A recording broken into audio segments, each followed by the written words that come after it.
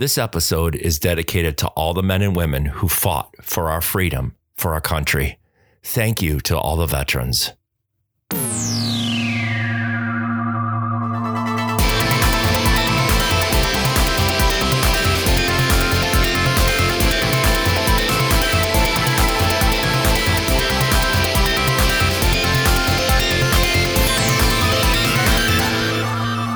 Welcome to the Spinner's Lit Pinball Podcast, episode 59. Fall is here. It's October of 2023. I'm your host, Spencer. And also here is our other two hosts, Dan. Hey. And Mark. Hello. So what's going on, guys? I think this is effectively going to be our November show. It will, but we're recording at the end of October. Well, by the time you're listening to it, it'll probably be real close to November. It's just about Halloween. Because Dan has to be a contrarian. I'm not a contrarian. I'm an actuarian. I'm telling you how it is. Dan Durand, actuarian. I'm telling you how it's going to be, not how it is. You'll hear it in November, folks. I'm a futurist. I'm like a Tony Stark. While you're going into a diabetic coma, eating your kids' Halloween candy or your own, and you can enjoy the show, and then call 911 and go, I knew I shouldn't have ate 17 Hershey bars. You own the kids. You bought the candy. It's yours. There you go. You know what's returned is Classic Game Room. Classic Game Room pinball reviews on YouTube, man. They took a hiatus for, oh my God, like 10 years. Because the last one I remember them doing was like Stern Star Trek, you know. And I love the guys. Mark Bussler. Yeah, and he has a legitimate claim to having the first online game review show. Nice. Like it goes back a long, long way. And he's come and gone from YouTube a few times. Yeah. I don't think he ever really went away, but he was on Amazon. Right. But I mean, he didn't do any pinball reviews for videos for years. And he's back and he's got about 5 or 6 reviews. He's in Pittsburgh. So I think he had access to Papa. Right. Because he would do all his game videos, is just pinball review videos at Papa. Now, since Papa's no longer, they no longer have a physical location with 400 or 500 games, he's hitting other local arcades. It's really funny. In one of the reviews, I forget which one it was, he had his wife filming the game. So, but I've seen him do Venom and Avengers and a couple other games. So it's just good to have him back, man. I always really enjoyed his videos. He makes it fun. I'll still quote stuff like, it's like waffles and a flamethrower, from one of it or a couple of his videos. I think it was Solar Fire or a TX Sector. It's like a flamethrower that makes waffles.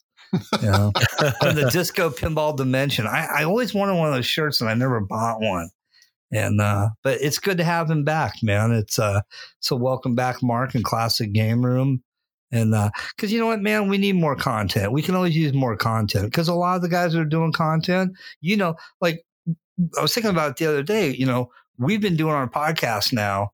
March will be 7 years. Wow. Yeah. And it's just funny because like in that 7 years, like all these podcasts, have come and gone, or people aren't doing them as much now. They slowed down. So, what's funny about Mark and Classic Game Room is the fact is he is a total casual too. Like he's not a pinball collector. He collects a lot of stuff, but he doesn't have any pinball machines, I don't think. So it's a really interesting perspective when, you're surrounded by hardcore pinheads probably all the time. And you watch his content and, pinball reviews are something he sort of does as a sideline, when he doesn't have Atari or Sega Genesis or Truxton to talk about. Right. That's a good point. Truxton. If they made a Truxton pinball machine, it would probably just blow his mind. I recall years and years ago that he had, because he did a review of the Black Hole pinball. And it was one he owned. I think that's the only one at the time, anyway. I don't know. still owns it. But yeah, he's not like a hardcore. He loves to play, he loves to reviews, but he's more of a casual guy. Yeah, he had arcade games. Does he do a review then on public location on the games? Because if he doesn't have them, so that's kind of cool. So he's given an honest opinion or a review of something out in the field instead of home game. With Papa, and now he's doing them at a local barcade. I think it might be private collection, stuff like that, like guys that he knows. Like, the dude just kind of reviews things. Like it was mostly classic video games, but he sometimes dips into modern. And then, occasionally there's pinball, and then sometimes snacks. Like if you go back and you watch his content, like there's a ton of it because he's been doing it for 20 years. But he's got, a real personality, and he's definitely the OG granddaddy YouTube online game reviewer. And I agree with you because his older videos are 4:3 ratio, so they're older. Yeah. They're not, 1080p. I wouldn't have known that, but because I'm not a tech guy. Well, so he's like, cool. I think his job, like his day job is he's like a video editor. Oh, okay. So I think that, he's always been, weirdly enough, he's always been kind of on the forefront of like his videos will look as good as they can look for the era that they're in. Cool. So, support him, man. Check out his videos. Check out his old videos. Check out, he even manages to make Star Wars Episode 1 look fun, because it's really not that bad of a game, but anyway. So he did. Everyone loves Jedi musical chairs. There we go. They do. Yeah. That classic mode, of course. While I've been having one vehicle after the other in the shop, having my daughter and son-in-law come and visit, and playing with the chickens and just shuttling kids and being dad. You guys, because I missed because of having one vehicle at a time in the shop, I missed out on the Denver show. So you guys went to Pinagogo.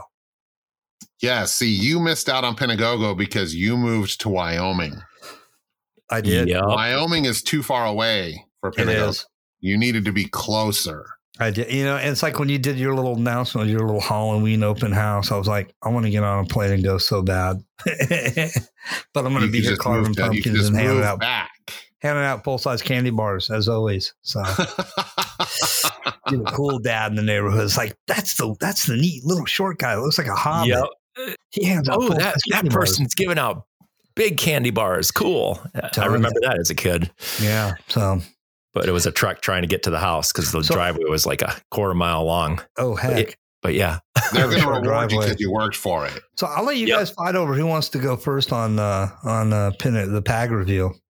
Oh, Mark, why don't you tell us about your Pinagogo adventure? All right. I really enjoyed it. It was a lot of pinball and no other distractions, no tournaments. The social atmosphere was great, but it wasn't a campground kind of atmosphere like GSPF. But I'll tell you something. I really enjoyed all the games that were there to play. They were in great condition. They were leveled properly. And Pinball Pirate brought a lot of new ones, such as Venom, brought some Bonds, brought some other things. And I had a great time playing them. I was always trying to get the highest score just because that's like my objective when I go to shows, is just to see how well I can play. And it's just a fun way to get together, play a lot of games, and just have a great old time. And the day goes so fast before you know it. It's 10 o'clock and they're shutting the games down. I wish it went till 11. I wish it went a little later, but it is what it is. And those games need a rest. I'm just impressed you shut the show down. Yeah. Like, I was like 10 o'clock. I'm turning into a pumpkin. How many games do you think that they had this year? 200? I'm trying to think as far as the number in a row. There was wasn't there about 25 in each row? Or was there more? Was there 30? I don't know. Like maybe. So they had, for people who've been there before, like, they have a traditional sort of layout that they do of two big ovals. And they run the length of this entire multi-purpose room, fairground auditorium. I mean, I don't know what you'd call the Dixon Fairgrounds, the Dixon Mayfair and Dixon, California. But it's quite a few games. There were some gaps. And then there's a side room for EMs, which was a little bit lighter this year than it has been in the past. But it had, probably a couple dozen EMs. And, there were a lot of games and a lot of cool stuff to check out that sort of spanned the entire realm of pinball. From what was the oldest game there? Oh, wow. There was a wood rail. There was a wood rail there in the 30s. And then it went right up to Venom, which I think was the newest title. We had Venom. We had Godfather. There was a Queen. We got to play some Queen. Oh, yeah. Queen was surprisingly good. I really enjoyed playing that. A lot of WPCs, a lot of weird stuff. Almost every American pinball game, except for I don't think there was a Houdini. There was no Houdini. You are correct. And there was a Galactic Tank Force, which what's kind of funny is I wanted to play their Galactic Tank Force and I never did, to see how it compared to mine. I think most folks were saying that that one of the flippers felt like it didn't have the power that it should have had. Correct. And there was a Hot Wheels there that played really nice that Mark just beat me mercilessly at. They had two of them, didn't they? On each side, they had two Hot Wheels. Did they have two? I know they had the one that we played, and I know that there was one that was still soldiered up. It was off to the side. Yeah, there must have been three because they just didn't need that many Hot Wheels. Right. But, I think that, the coolest thing was we kind of started the day before. Mark came into town. We met up. We grabbed lunch, sort of talked about our plan of attack. And I was actually working, so I was slacking a little bit. And then we went our separate ways. And he went off to hang out with some folks, and I went off to do league night. And then the next day, we started off. We met bright and early, and I had a buddy come with me. Jeff came with me. Did Rick ride in with me the first day too? I think so. I don't remember. I know that if Rick comes with you anywhere, you're playing a lot of pinball. Yep. And you're waiting a long time for the next person. And then, we all, I think that we sort of we wandered around and, there was a lot of multiplayer opportunity, but there was a lot of single player opportunity because there's just so many things to see and so many different groups to play with. But, the great thing about Pinagogo is, I think, like you said, there's no real distractions, right? Like it's just a big room full of pinball machines and a big room full of your buddies. Yeah. And it still had the cool vibe of, having a social atmosphere, yet it wasn't crowded. And that was the best part about Pinagogo. Friday it wasn't. Yeah. Friday Saturday it wasn't. Got a little busier, but we sort of snuck out, I think, during the busiest of it. That's when we that's when we cut out to go grab our traditional Pinagogo steak dinner, which we brought Mark into this year. Awesome, by the way. That was awesome. That was so good. I would make that a tradition every year now for myself to go with you guys. Well, this was something not to miss out on. Third year that we've done it. Yeah. And it started off with Mike, with Mike Hosier from the league. And, we all went out. And then the next year, I don't know if it was the next year. I think it was the next show because I think the pandemic messed it up. He couldn't make it. So it was me and Adam and Jim and a bunch of other guys came. And then this year it was me, you, Adam, Rick, Jeff. Jeff was there. Yeah, Jeff. Right. And, we ate too much food and hung out and had good times and talked about pinball and then went right back to the show and started hammering on those games again until closing time. Yep. And the place we went to was called Cattleman's, which is a steakhouse that is only found in California that I found out from you, Dan. And it is a great place. I thought Cattleman's was a national chain. Oh, is it a national chain? Maybe it is. Maybe but I know, so because we have Cattleman's, like just here in NorCal, I know of at least 3 Cattleman's. Right. Because we got one in Roseville, we've got one in Folsom, and we got one in Dixon. And it was funny too, because when we got there, I was thinking, oh my gosh, we're here like a half hour before the doors open. Is that really necessary? it was necessary, because by the time we got in and seated, that place was packed within 20 minutes. The irony is, if you go to almost any other cattlemen's, they're not quite that busy. Mm-hmm. But in Dixon, Cattleman's is like the restaurant. Yeah. Like it's the whole freaking show. They have a couple in Colorado. Yeah. You said, I know that there's Cattleman's. I know it's a national chain, or it's a multiple state chain. But yeah. It's kind of, one of the last real like steakhouse restaurants that I can think of. Right? I mean, you got like the Outback Steakhouse, you got like Texas Roadhouse, which I think are a step below what Cattleman's is. Like they're fine, they're good places to eat, but I think at Cattleman's, like it's one of the last places, almost like a Black Angus, right? That's what I was going to say. Is there a Black Angus anymore? Yeah, I think there's still Black Angus. That's where Rusty and I had our first date, was a Black Angus. Yeah, Black Angus was always like, like they advertised though, right? They were a little bit more serious about like being a chain, where Cattleman's, I think, was very word of mouth. I don't think I've ever seen a Cattleman's commercial. Yeah, me neither.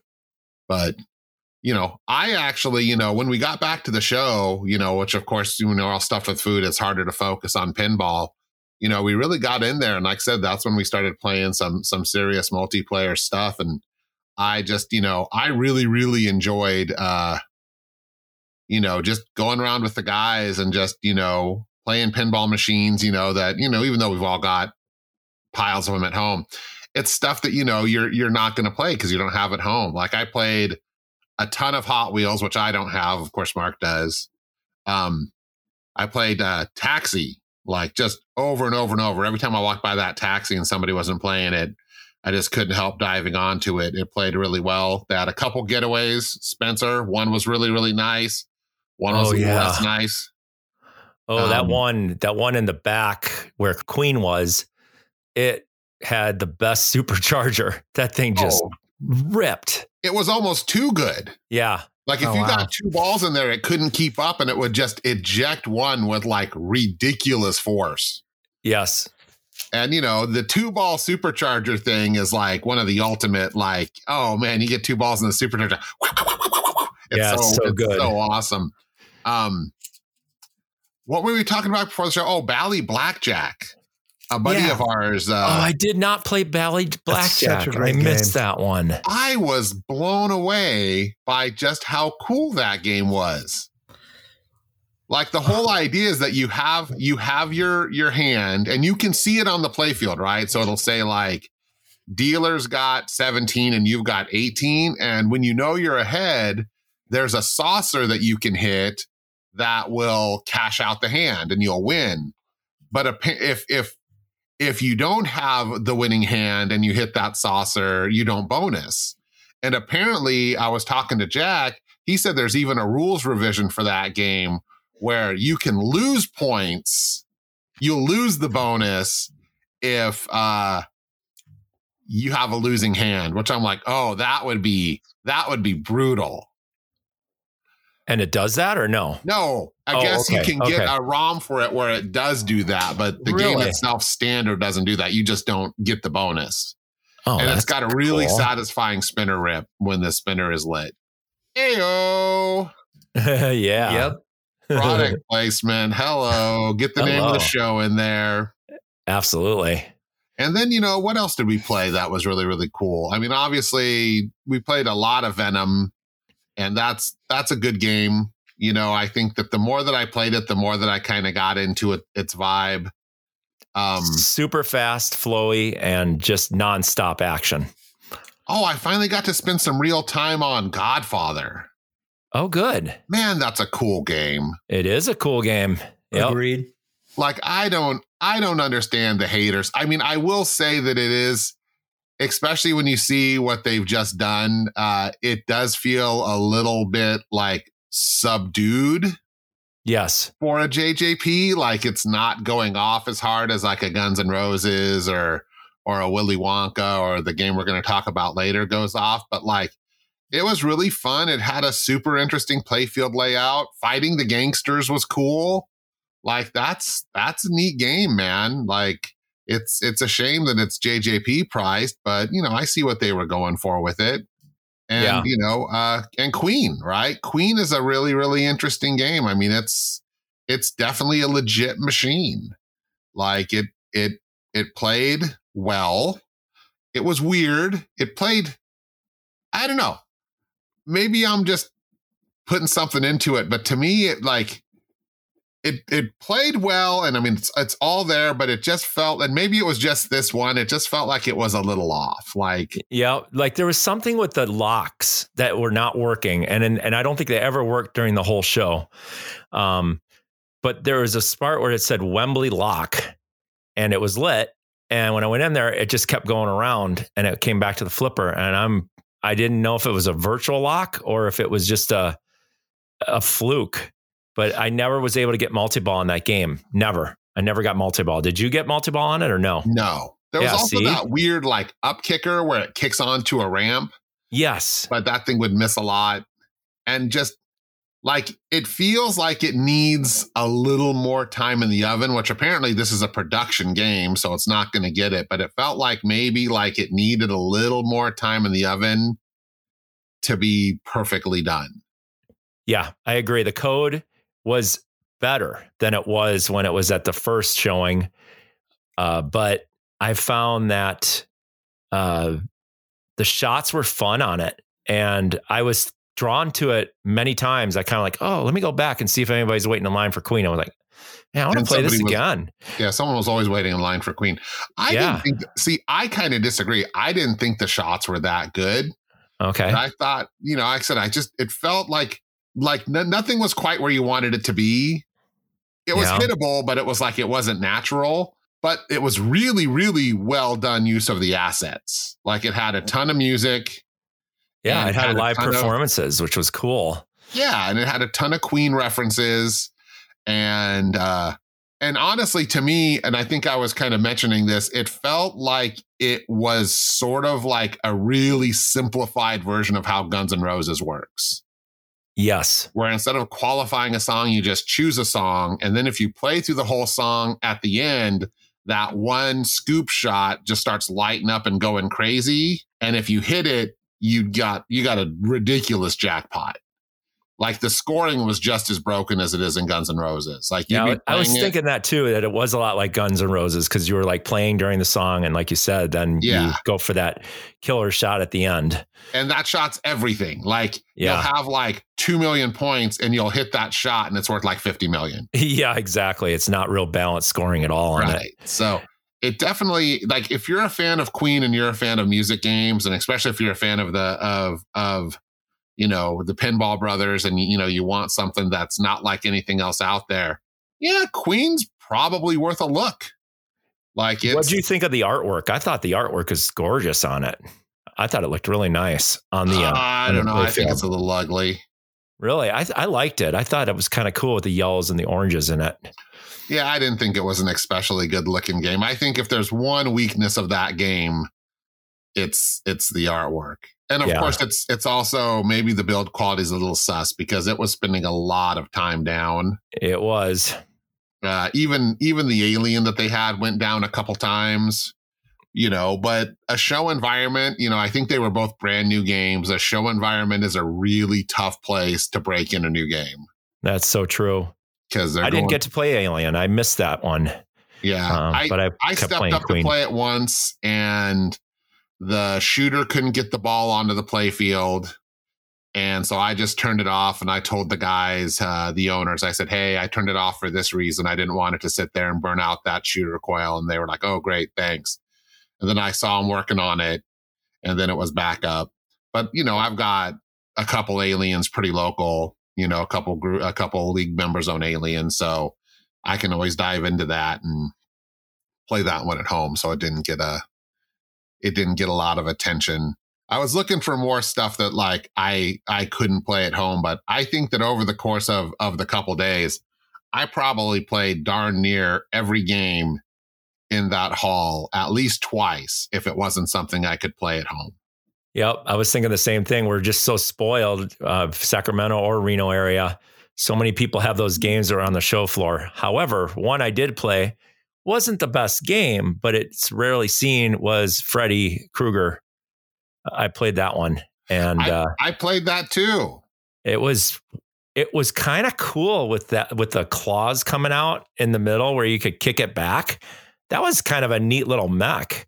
And then that game is super trash. Yeah, it's just like it's very interesting, but it's terrible. I played terrible. Don't get me wrong; it was a terrible game. It's this super wide open game. Yeah, there's like nothing to shoot for. 3 things to shoot at. Yeah, I know. But I know all 3 of the things are cool, right? Like you had that furnace, which by the standard of the day was a pretty cool mechanism with the lights and stuff. Yeah. You got that Freddy head on a platform that you can kind of shoot it behind, and then the ball would shoot out his mouth. Yep, like Kiss. And then you had the way to get it up on the ramp. I think it was an up kicker, and then you could use the claws to swipe it off the ramp. That was the coolest part was that was like, it was like the hand that you could knock it off. And then there was a thing between the flippers that was like a grate that kicked the ball back, which was the claws. That is just, oh, really? I don't think I even saw that. Yeah. That is just a super example of like all theme. Yeah, it was really well done with theme, but yeah, gameplay sucks horribly on that game. Because you love Freddy and you love horror movies, especially that late 80s, early 90s Nightmare on Elm Street era slasher flick. Yeah. And it definitely did that. But I don't know what happened to Gottlieb between, because, what was the other game they had there? Was it 1812? Yes, they had 1812 there. Spencer would have been I don't know what happened to Gottlieb between like that alphanumeric era and the dot matrix era. My theory is that a certain designer that they had there left, but like all their like alphanumeric games are super cool and all their dot matrix games kind of suck. Yeah. I mean, they're not the worst thing to ever happen. They're better than no pinball at all, but I don't think that anybody would argue that TX Sector isn't a million times better than Freddy. So true. Yeah. Another one I played from Gottlieb or Premiere or whatever you want to call it was Bone Busters. Oh, Bone Busters. That's what I was thinking of, was Bone Busters. Like, that's a terrible game, but I have to say that it was kind of fun playing it. Dude, that game was fun as hell. Yeah, it was fun to play. Like it had all these locks. Yeah. And you'd hit the balls in the locks, and then it had like that weird center shot. And it sort of launched into a little basket. Yeah. And it would start like the world's shortest multi-ball. Yeah. Like that game was fun. That game, they had a surfing safari there. Which isn't a bad game. Oh, I love Surfing Safari. I love Surfing Safari. I wish we had more of those on location. Those are great. Those are so fun. Yeah, that was one of Mark Biersching's games. He brought it. And that game was super, super fun. I don't know why it's so much fun, but it is. It's like so simple, but it's challenging to get all the lights lit up, for each of the crazy multicolor ramps. Yeah. Like there's just something about crazy multicolor ramps. Like, I don't know why, but that game just gets it done. Yeah. It's a great one. And it shoots fun. But the cool thing is like, that's the stuff that you see when you go to Pinagogo, right? It's not just, okay, well, they got a medieval and an Attack from Mars and an Addams Family and a Twilight Zone, all the stuff that, you hope that you'll see and that you'd love to play again, especially if you don't have steady access to. But you're going to see games that, other than GSPF, you don't see much of anywhere. Just really offbeat, crazy stuff, usually very, very playable. Some good buys on older stuff, especially if you were trying to buy some games. Although there were some good deals. Oh, yeah. Dude, there was a Mando Premium there that sold for like a price that I almost couldn't believe when I heard what it actually went for. Really? Oh, wow. It was low enough that I was like, oh man, how could I have come up with that money real quick? Yeah. Yeah. So they were great. They were great condition though. I mean, they all played really well. And thanks to Chris from Pinball Pirate, man, he brought a slew of new Sterns and of course some Jersey Jack. There was no Wonka there though, right? I didn't see a Wonka. There really wasn't much JJP stuff. Yeah, there was a Pirates. There was Guns. There was Pirates, and that played great. That was really tuned in well. There was Guns. There was Pirates. There was Godfather. Mm-hmm. And I can't really remember. No dialed in. There was no dialed in there. I don't think there was a Hobbit or Dialed In I don't think there was much of anything else by JJP. Yeah. At least they had Sega some Maverick, though. Like, who needs JJP when you got Sega Maverick? Oh, yeah, Maverick. Yeah, that actually is a good game if you know how to play it. That's a criminally underrated game. Yeah, it's a good game. And the rule set. Yep. And that giant color DMD is so good. Yeah. And Huntsman would be the person to talk to. He knows those rules really well on Sega Maverick. He used to have one. Yeah. And then he sold it. But the way that you have to, pick your cards and the chips and everything, there's so much to it. It's so much fun. The only complaint that people have is that long wait, with the paddle wheel. I just go get ice cream. That thing is slow as crap. It is. That's the only thing. If they revved it up or something, get a different motor and just have that thing fly up there, it would be awesome. The first time you shoot it, it's cool because you're like, oh, this is really cool. It's going around the paddle wheel on the riverboat. Yeah. And then it's like, oh man, this is taking way too long. My taxes done. I'll be back. I gotta call my dentist. Yeah. Well, and it's weird, right? Because it's kind of got that weird place in history where it's like both the last Data East and the first Sega at the same time. Right. Right. It was right at that crossover moment, just like what was it, South Park? Or one of those other ones was the very last Sega, but it was kind of the first Stern. Yeah, I think it was South Park. Hold on, Sharky Shootout. No, Sharky Shootout was definitely just a Stern, even though it was made earlier. Yeah. Because that game was something called, it was like Cue Ball. Kelly Packard's Golden Q, and it was like a Golden Tee Golf. Right. Golden Q. By Incredible Technologies. And it failed on test or something. They said, okay, we're not going to go forward with this. So they mothballed it. And then when Stern came out, they were like, we need a game. And they're like, well, we got this one done.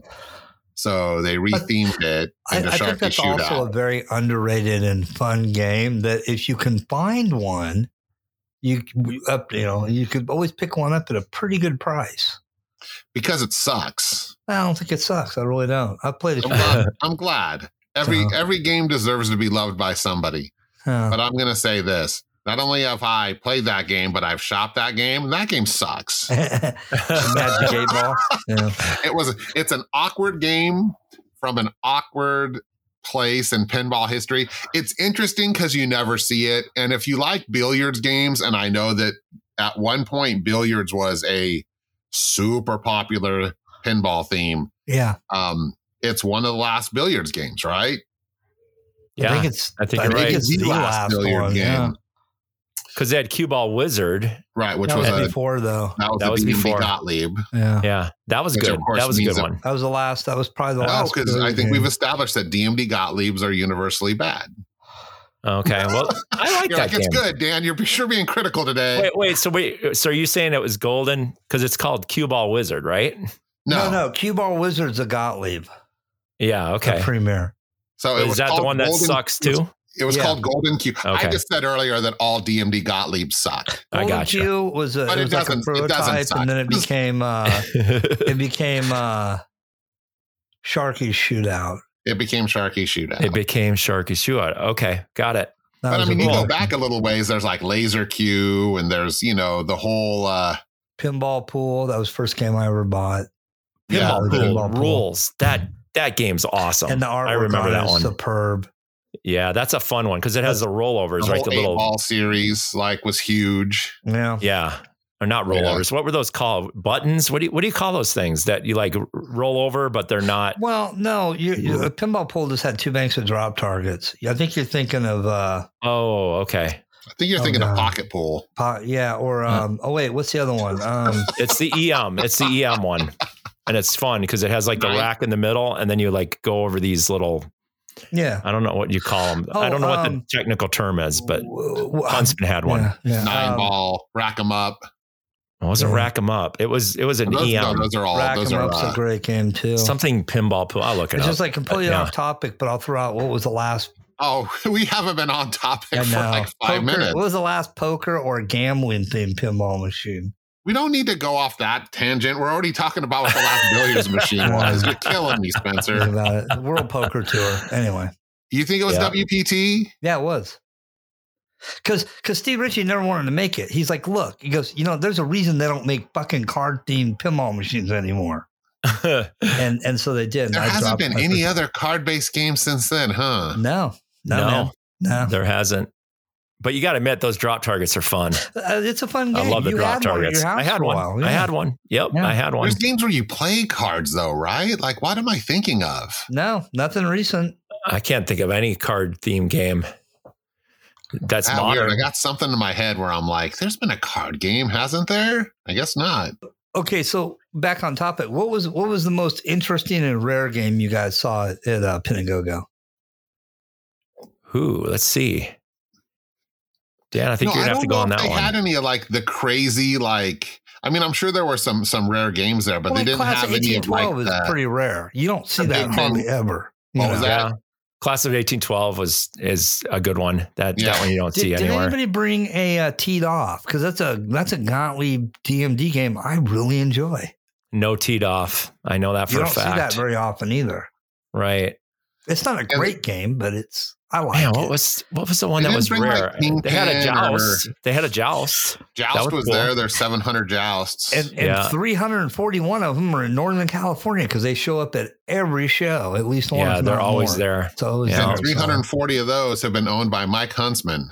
Yeah, that's correct. And the rest were owned by the master of cocktail pinball machines. Yeah. Yep. The rest were owned by people we know too. So did anybody bring a Capcom? No. You guys know the one I'm thinking of. Break Shot. Nope. There was no break shot. Although that's another pool-based. That's another pool-based team. That's a DMD game. That's a really good game. That's one of my all-time favorites. That's like my top 15. Except for we just completely ruined it. I know. No, we're talking about the show. That's pinball machine based on billiards. Okay, here we go. There we go. At Pinagogo. Okay, here's a Pinagogo question. Who showed up to the show that you were glad to see that you haven't seen in forever? Steve Faith. It was great to see Steve Faith there. I'm so glad he's doing better. Yeah, he looked a lot better, and it was great to see him because I was like, "Oh, Steve, I haven't seen you forever," and it was good to see him walking around and having a good time. And he still got his beard being himself. Yeah, he did. He did still have it, didn't he? I can't remember. I saw pictures of him at the volunteer party, and I commented, "Hey, man, you're looking good. It's good to see you up and around. Good to look good with the beard." So, maybe he did. I mean, it was a lot of the usual suspects were there. Yeah, it was great to see Ron. It was great to see Jim. Ron, I'm sorry, Steve, Greg Ong. Yeah, Ryan Greg was awesome. Yeah. Mm-hmm. I didn't see a few of the OG guys, but by and large, I think a lot of the people were there that you would want to see. It would have been nice if Spencer would have showed up, but yeah, that would have been nice. Well, James from Seattle was there. Nice. My daughter and son-in-law came to visit, so his beard was supreme. if you need beards. I'm trying to think who. That's really what it's all about. Is the people anyway. Yeah, that's the one I can think of. Is Steve Faith and Greg Ong. It was good to see him. And who also was there and it was great to see him was Brad Grant. Brad texted me and asked me if I was coming. I told him no because I have my daughter and son-in-law in town. And then Brad was like, "You disappoint me." No, he was really cool about it. And I called him back. He texted me. I called him a couple of days after they left to say hi. I got his voicemail. I've been meaning to call Greg too. I just, it's been crazy busy lately. Just so much going on. So, and I'll tell you, the game that I kept going back to all the time was Bond Pro. I kept going back and forth to that game because it's just like there was something about it that it shot so well. And I got convinced that that is the next game. So I really had fun with that one a lot. Yeah, that was good. It's a good one. It really, the rules are so good on it now. And I was very captivated by all the cool modes and the new clips that they added and the new sound and new songs and everything. It's turned out to be a solid game. So I kept going to that one.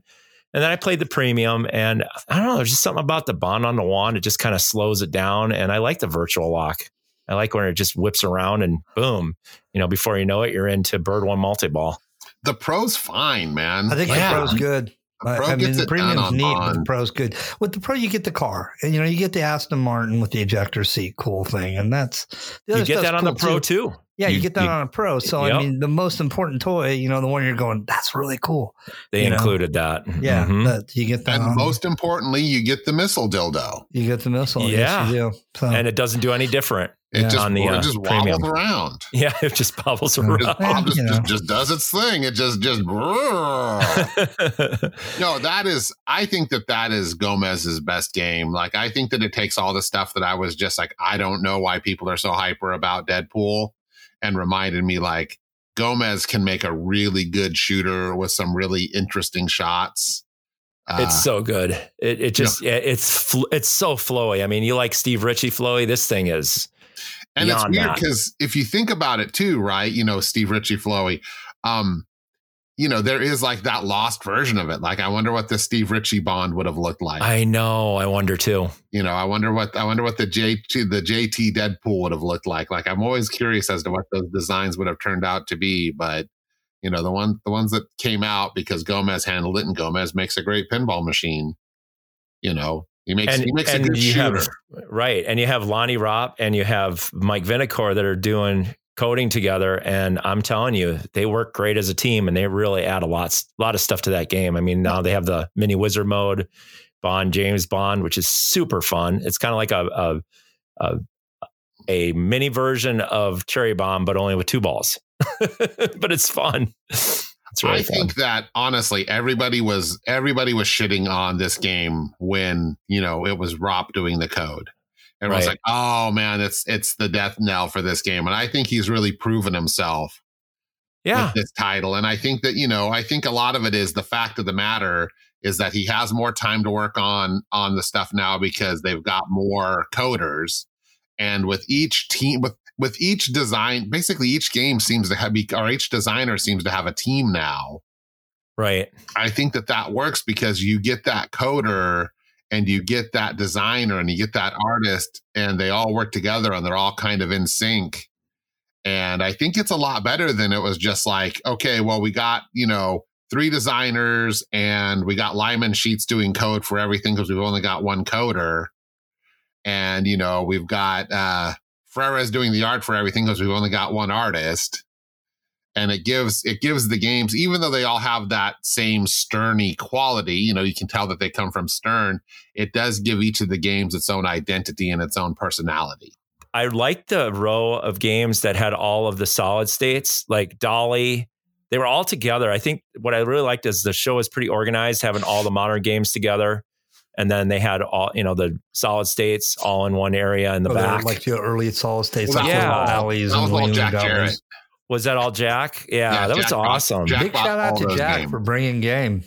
It was that fun. Whole like J at the end from basically from that Gilligan's was Izzy's, and then that Blackjack was Jack's, and that whole end cap and like a couple titles up the next row up until probably almost that Getaway. Right. Was all Jack's games. They did have also the 2.0 versions of, they had the Funhouse, Rudy's Nightmare. They had Chaos. What is it called? Something. Whirlwind Total Chaos. Yeah, Whirlwind Total Chaos, which doesn't do it for me.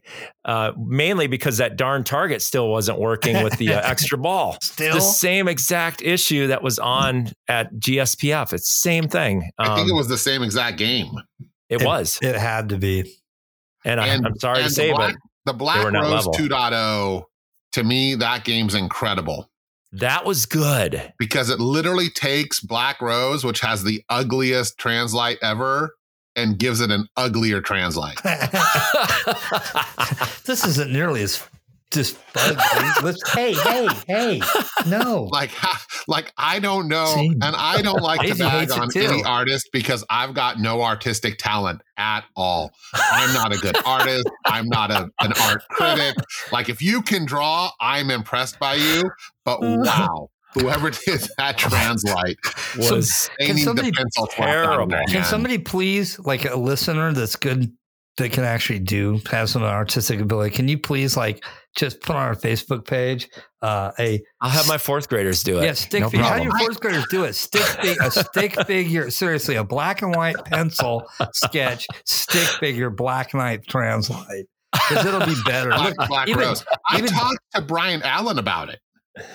And I said, Brian, and I was talking online, so it wasn't like face to face. We weren't like homies, but I said, if any game needs your help, if any owners group needs your help, it's Black Rose owners. And he goes, that game is on my radar. Good. But I mean, this was years ago, so nothing ever happened to it. But yeah, that Black Rose Skull and Crossbones or whatever they call it, it's pretty savage. Did you play the game? Did you like the game or no? It was fine. It's just not. It's not cooked enough, like you said in another game. It's easier to jump from a DMD game to an LCD game than from those alphanumeric games to an LCD game. Right. It's definitely the most jarring with Whirlwind. Because Whirlwind didn't need to be fixed. It's not broken. None of them needed to be fixed, right? They were all fine. But like with Whirlwind, you're going from that System 11 simplicity to it's almost too complicated. It's almost too off the rails. Like it's basically, they had to come up with content and it was kind of weird. With Rudy, I don't think it's as bad, or with Funhouse, I don't think it's as bad, because they sort of stick to that Funhouse formula. I just don't think that the artistic direction, which again, I'm not an art critic, and the voicing was as good as it could have been. But you know, the idea is solid. And with Black Rose, I just think that whoever was doing it, they just had an artistic sensibility that I can't agree with. I guess I'll put it that way. To not be a complete tool, like I'm better than they are. I'm not better than they are. Whatever they did is a million times better than whatever I would have done. But yeah, wow. It just aesthetically was not for me. It just came to my mind about Spencer when you asked about the rarest game that was there. I wish I could remember the name, but it was an EM that was in the EM room, and it was off kind of in its own space. And it was the one at the end of the row. Yeah. What was that called? I don't know, but they had like a special display for it. Yeah. It was kind of a layout of Centigrade or Atlantis. And it was supposedly a home pin type of thing, where it was for the home market. And it was really cool. I got to play it too. It was obviously not during the seminar, but it shot really well. And it did have kind of the feel of a home game, but the layout was really fun, and it was kind of like a mashup between Centigrade and Atlantis put together. I don't know. I forgot what it was called. Something. Oh shoot! What was it called? Something cowboy or it was something like that. I wish I had a better memory. Shoot. Yeah, I did can't play remember. an EM though called Blue Chip. And it was Blue Chip. Yeah. It was about stocks. Yeah, I know. I saw that one too. It was so fun. What a good machine. Super fun. I played in a tournament one time when I was at Cal Extreme. They had it. CalX. They had it for a tournament, and it was, I'd never heard of it in my life. Fun. Extremely, extremely satisfying spinner rips. Yeah. You know what was also satisfying was that soccer game that added balls in the back glass. That was cool for the goals. Yeah, soccer. Yeah, that was a cool game. Yeah, that was cool. For an EM, that was really fun to play. I played that with Steve and our Greg. friend of the show, Eric, used to own one of those. I don't know if he still does or not. Yeah, that's fun. That's a Eric good one. Seifert used to I played a lot of the EMs. I had fun going down the row and trying every single one out. And some were things you've seen before, but it's always nice for the Pacific Pinball Museum to bring a couple of games and have people shoot some EMs. I wish there were more games in there, but it is what it is. But we used to have a guy who brought like 1 million of them. Yeah. And he doesn't bring them to that show anymore. He brings them to Golden State. Larry, right? Yes. Yep. Yeah, those are. Yeah, I got to play more EMs when I go to Golden State. I did not do enough of that, but to buy man, $30 for a weekend. That's the other thing. The cost was amazing. Yeah, it was really good. Yeah, over 100 machines. I'd say there's 120 is vendors, my guess. Yeah. Friends, super laid back environment, no pressure, no stress, no strain, a nice little small town, Northern California. They even had a snack bar. It was funny because we were they didn't have the big tent show up with like the tri-tip sandwiches and whatnot. Yeah. And we were kind of snickering behind our backs. We're like, oh, wow, is that what their snack bar is going to be this year? But they had a hot dog roller, and I saw somebody with one of those hot dogs, and I was like, dude, those hot dogs look hella legit. And they were good. I liked them. Oh, yeah, you had one. I saw you with one. You that's right. I had one. Me. We were on our way to Cattleman's. Yeah, that's right. There's something about those hot dogs on the roller, man. Like you used to get at the movie theater. Yeah, they're good. It's a way to cook them. Yeah, the night that we did league, or whatever. The night that we did league, when Mark showed up, but he couldn't make it because he was visiting with some other friends. We had the hot dog roller. Oh, cool. Nice. Yeah, we had Mike's hot dog roller, and we set it up at Mike Garcia's house. Yeah, hot dog rollers, like that's a legit way to make a hot dog. It is, man. Agree. I used to, Russ and I were talking about a while back, missing the drive-in over the summer because, there's one drive-in in Wyoming. It's over in Powell. So it's about a 4.5, 5 hour drive. And we're going to try to get over there next summer. But we're talking about the old drive-in at Rancho. They had the best hot dogs, man. They have, what's the New York ones? Nathan's hot dogs. Damn, those are good hot dogs. So, yep. Yeah, and once they spend about 3 weeks on that roller that's never been cleaned. Yep. It just man, that gives them the right flavor. That proper drive-in flavor. Yeah, man. No, good hot dogs. But something. There's a reason that the hot dogs taste the same as they did in the 50s. Yep. Because they never cleaned the rollers. You guys all both keyed on something. This is something I've always said about, Golden State still does have a lot of that appeal, but it's a much bigger show. Right. Pinagogo invented this, and they still hold it. Like it's something. It's just part of the charm. Going to Pinagogo is like an old Our Gang cartoon, or not cartoon, but episode where they're like just a bunch of kids got together and cleaned out, swept up the barn, threw a bunch of pinball machines, and put on a show. Yeah. You know what I mean? Yep. That nails it right there. Yeah. And when I tell everybody that, they're like, oh God, that's it. It's got that feeling. You show up, you see old friends and make new ones. You hang out and bullshit. You have a hot dog off the roller and a cold drink and talk story and buy and sell and trade games and have a few laughs. And God, I can't wait to do this next year. I miss that show, man. I need to seriously prioritize myself and try to get there next year. Well, the games were really good condition and they were all level. They all played great, and they actually lasted really well through the show too. There were hardly any that were down. It was a good show. I really enjoyed it too. Yeah, I really enjoyed it. It was fun, and I'm glad I went. Old games and new, guys. Old games and new. So as always, there's new games coming out. We didn't see them at that show, but we see them on. You mean to tell me that there was another show besides Pinagogo? There's a bunch of other shows besides Pinagogo. There was the Denver show, which I did not make due to I had family coming into town. I had to put one car in the shop. As soon as family left, I had to put the other car in the shop. It's always something, man. So. But anyway. Wasn't there a very specific show? Pinball Expo. Yeah. Pinball Expo? Yeah. How did we miss that? How did we miss that? Well, there was also the Denver show, and there was also the very first show up in Canada. What's I talked Spencer, about, man, you completely ruined my segue. I did the segue already. We're talking about thoughts on new games. I mean, we're supposed to be talking about Expo. Talking about Expo and new games. What happened at Expo? Well, we saw Elton John, and we saw Labyrinth, And we saw Elvira with new artwork, and we saw Alien with new artwork and added, I think it's got some added code. And Ninja Eclipse and Elements.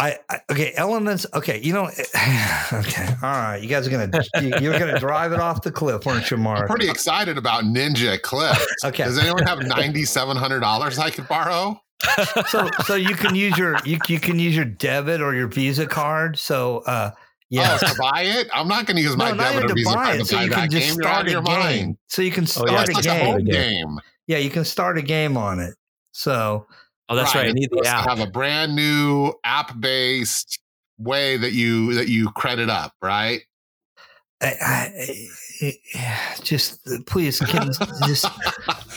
I think we physically caused Spencer pain. All right, we'll go to the games so we don't give him a heart attack. Because otherwise, I'm going to go on like an 8-minute profanity-laden tirade about that. Pinball. Okay. All right, let's talk about Turner Pinball. Let's do it.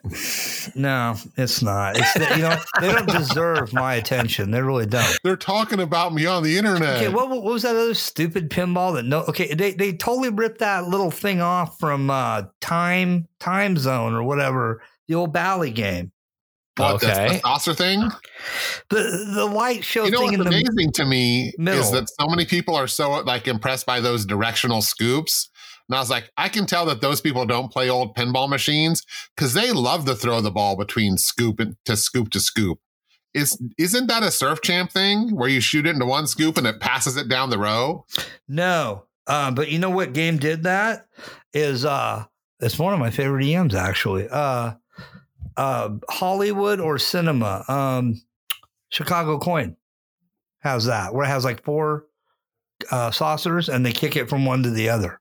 Yeah, that is so dope. It is dope. It is cool. Yeah. So no, Bally Time Zone in the middle has a light show thing, and it's random and it's points. So it looks like a time tunnel, right? Oh yeah. I know what you're talking about. It was at the show, actually. It was okay, what's that new game that just whatever came out, the Element has something similar to that? It's like, yeah, it's been done. Why, it's well, it's an infinity mirror, so that's a little different. Yeah, exactly. But anyway, so there's it doesn't do anything. It just looks the review cool. of that game, Spencer. Not as bad as you think it's going to be. What? Oh no, that was Punny Factory. It's not as bad as you think. Yeah, it's not how does it shoot? Not as bad as you think it would. How does it look? Not as bad as you think it would. So it's kind of like Kevin Smith. He says, somebody's. It's better than you. It's better than you expect. What are your thoughts on Turner? What do you think? Oh God, they're out of their minds. Yeah, I agree. Right? The game itself. It looks amateur hour. Yeah. Right. It's called Ninja Eclipse, which just doesn't seem to be, any sort of theme that anyone's going to be like, oh, ninjas. It's like, okay, if it was 1987, sure. Yeah.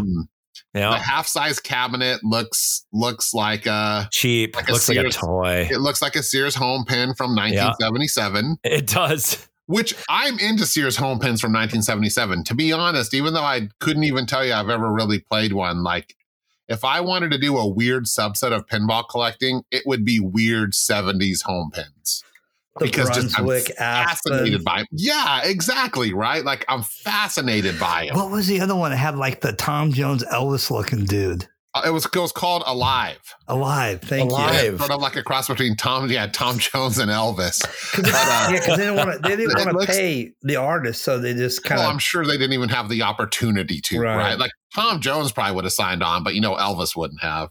But at the end of it all, it's just like you look at that Turner pinball, you look at Ninja Eclipse, and it looks to me like one of those Sears pinball machines because it doesn't have a coin door and it's got a weird half-size cab. But and it shakes a lot. It's very light, so it doesn't have that, not very stable, steady feeling. Yeah, but the play field looks fine. Like it looks the like shots look fun. It looks like it was a decent design, and it looks like it plays well. But it does not look like it plays better than a Stern Premium or a Galactic Tank Force, right? Or any of these other machines, or a Labyrinth that you can get for $1,000 more, or any of these other super legitimate machines clunky. You can get it's for very clunky. $10,000. Yep, it's clunky. Bottom line, and on top of that, I saw a video where they were playing a multi-ball and then the flippers just went dead. My Star Trek Premium did that, and everybody loved that game. Right, so did the playfield wrinkle? No, not that I'm aware of. If you remember the very first Magic Girl showing at the Seattle show, it was like a vinyl overlay. And it was wrinkling while they were playing because it was coming detached from the wood playfield. Oh gosh! You can go back and look at the video, and around the flipper area and the lower playfield, it was literally wrinkling. It's like wow. And it was at that point where at the time it was Pintasia.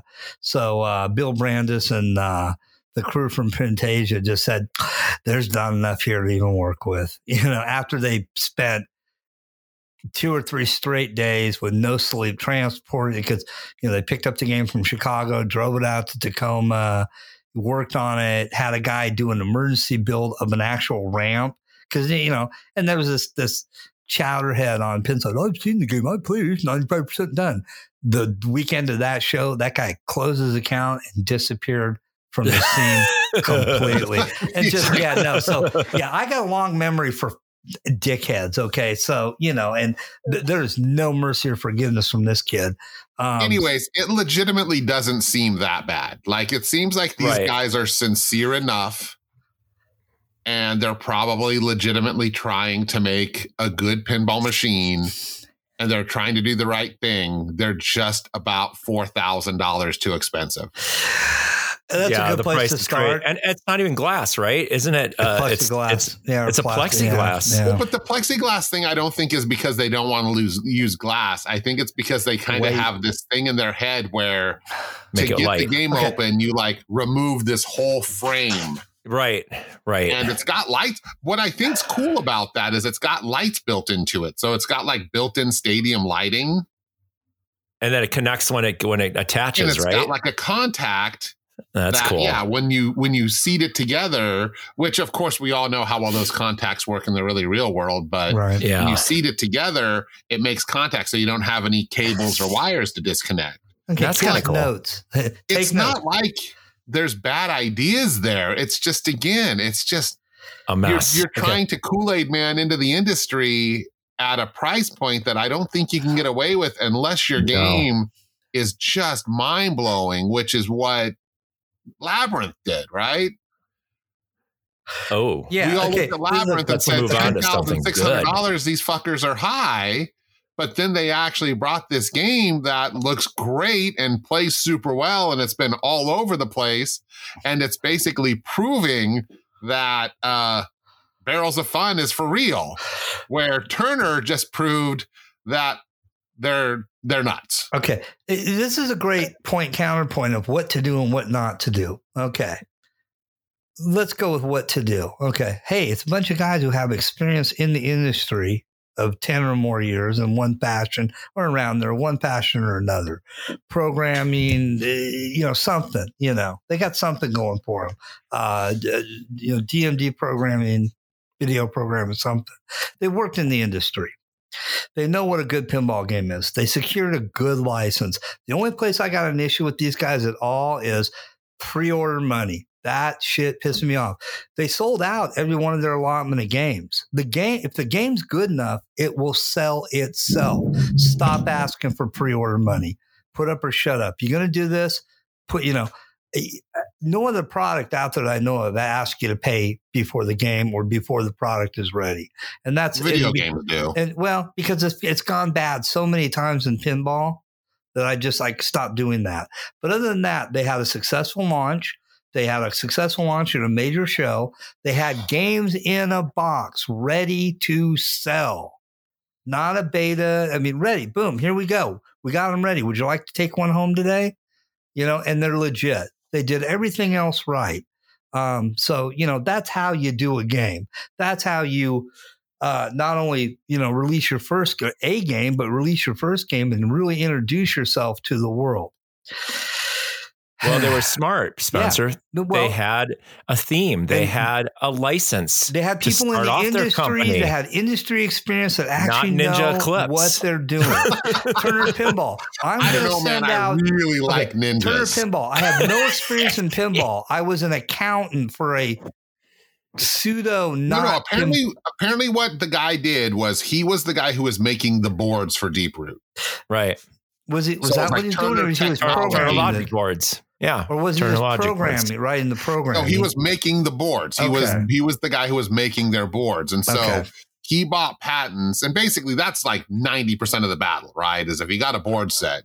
So he bought the patents and decided, hey, we're going to make a game. And who knows if I don't think the game was supposed to be any existing Deep Root design. Like it's something that him and his cohorts designed and decided to bring out in a unique theme and unique art. They didn't use any of that stuff because I'm sure the rights to that were long since expired. But, I don't completely agree with, hey, you got to be experienced, right? Like, everybody looked at David Van Ness and, before we really realized that, Bowen Cairns was involved, before we really realized that Scott Denisi was involved with Labyrinth, they sort of looked at him and just sort of said, well, this guy worked for Spooky. And I think he might have worked for American, but like, what does he really prove? Yeah. And he's still, right? Like you said, they took pre-order money. They didn't sell all of the games. They sold what they were going to sell direct, which might have been 100. Right. And the rest, are in the hands of distributors and whatnot. So like, you can still get them if you want to order one. Right. Because right now in pinball, $10,000 for 1,000, it was at 1,100 units, something like that. Yeah. Right. Is what they're going to make. So like, that's a pretty tall order, but I think that, they proved that price point. Cause when I heard it was $10,600 and I looked at how complicated the game looked and I was kind of like, oh man, like, I don't know if I trust these guys that much, but they did a lot to foster that trust with this really good expo showing. Right. I don't think Ninja Eclipse did anything but prove that these guys are like, a little like maybe a year ago or 2 years ago when people were just desperate for new games, they could have got away with this. But I think that now if you're trying to charge more than a Stern Pro for Ninja Eclipse, even with its app-based payment system and its half-size cabinet, like these guys need to drink a tall, cold glass of reality. Right. Nobody's going to put that on location. No one. No one's going to buy that and put it on location. Zero. Well, someone will because there's some people who are crazy. Well, maybe. Look, okay. And you come out of the gate associated with Deep Root, not condemning them, just kind of nobody cares about the Deep Root thing on it. Okay. Like we do. I do. I do. Because, we know. Okay. Well, and you know what? Honestly, when I heard about Labyrinth, that was my first thought, and then I found out those guys were coming out of Texas. I was like, oh, this is a Deep Root thing. Deep Root thing. Yep. Mm-hmm. Well, and it might be. Yeah. Hopefully not. Well, I don't think so because, again, these guys are all legitimate. They've got a level of respect in the community. I don't think they'll do anything. Plenty of legitimate guys worked for Deep Root. Ausler worked there. Nordman worked there. Nordman got out fast. Who was the other dude? The guy who he works for American now. He's in Galactic Tank Force. Bowden worked there. Yeah. Yeah. Like a lot of legit people worked for Deep Root. Just the guy who owned the company wasn't legit. Well, there's some other people in there that weren't legit too. But anyway, so let's get back to me just bringing the hammer of Thor down on Turner. Okay, you start out not, hey, you're ordering one, huh? No, yeah, right. we're not. They didn't start out like, hey, we're going to design and build our own games. We're not doing anything deeper. No, they started out with a year or so of, we'll send out all these cryptic messages. The same, 3-card Monty shell game. Bull that J-Pop pulled and Bobby Pinball from Deep Root and all these like third-rate dime store.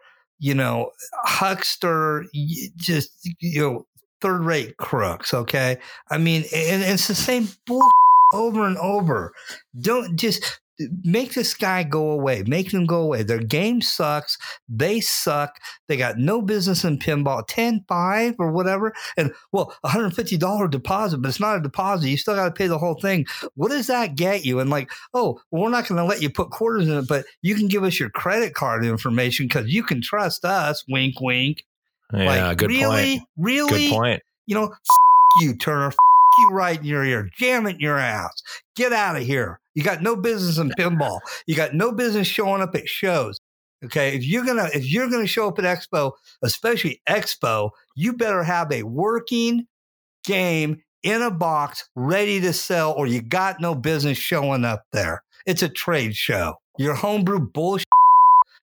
There's guys that actually got really good homebrews that show up, and their stuff actually works, and it actually takes quarters, and they're not asking you for money up front. They're like, no, I just built up my basement. Isn't it cool? Those guys are legit. Turner, go away. Get out of here. You're a loser. Anyway, let's go on to positive things, okay? Labyrinth, good for a showing, guys. Don't it up. Yeah. I know we said a lot about it already, but I just have to say, I really like how they brought the magic back with the mechs. They're just popping up, here and there. But it's just cool how they cleverly integrated it into the game to really make it a world under glass. I really like the artwork is really awesome. Crap did a really good job. He really nailed it out of the park to really get the feel of being inside of a labyrinth and of the utilization of the clips, the artwork for the animations, and of course the artwork on the actual cabinet. Just stellar job for an opening game for a first game from a new company. I'm pretty impressed with what they did, and I really want to see one. Probably we'll see it at a show somewhere eventually, because I know somebody's going to get it, but we'll have a chance to shoot it.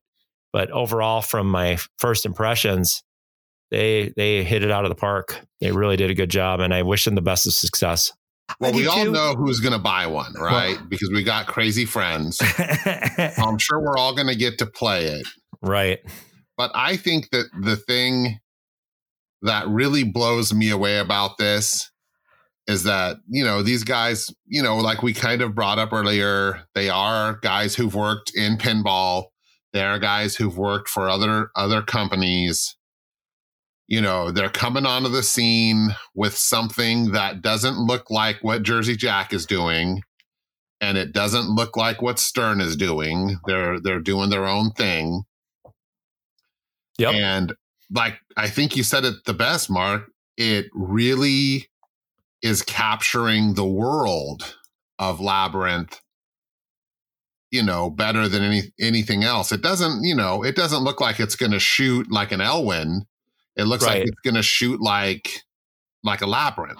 That little doohickey where it's like a target and a spinner and the forks, and it'll turn the ball into a captive ball that then you can hit and through the spinner, and that sounds it can fun. all go down and it becomes a straight orbit. Like, that's cool. Agree. And then how the characters pop out on the side when you drain. Right. That's cool too. The choreography of it, right? Like it grabs the ball when dudes will dance around, and and there's sculpts and there's lit up little buildings, and nothing in there. Like when you look at that machine, nothing in there looks like a pinball machine. Right. Like it's one of my favorite games, even though I'm not going to ever argue that it's one of the best shooting games, but it's Escape from the Lost World. Shannon has one. You probably got to check it out when you're at his house. I played it. Yeah. And it's because that game doesn't look like a pinball machine at all. It looks like a playset. So original. It's all molded plastics, and it's super deep, and it's got that bridge and the balls flying around in this world. And when you're trying to get into the tunnels, they don't look like tunnels. They don't look like lanes. They look like caves. Right. That's what Labyrinth is making me think of, like the little trails. They look like streets, and the displays and the pop bumpers, they look like buildings. Right. Everything it doesn't look like plastic ramps and wire forms and pinball. It looks like this world. Like an attraction.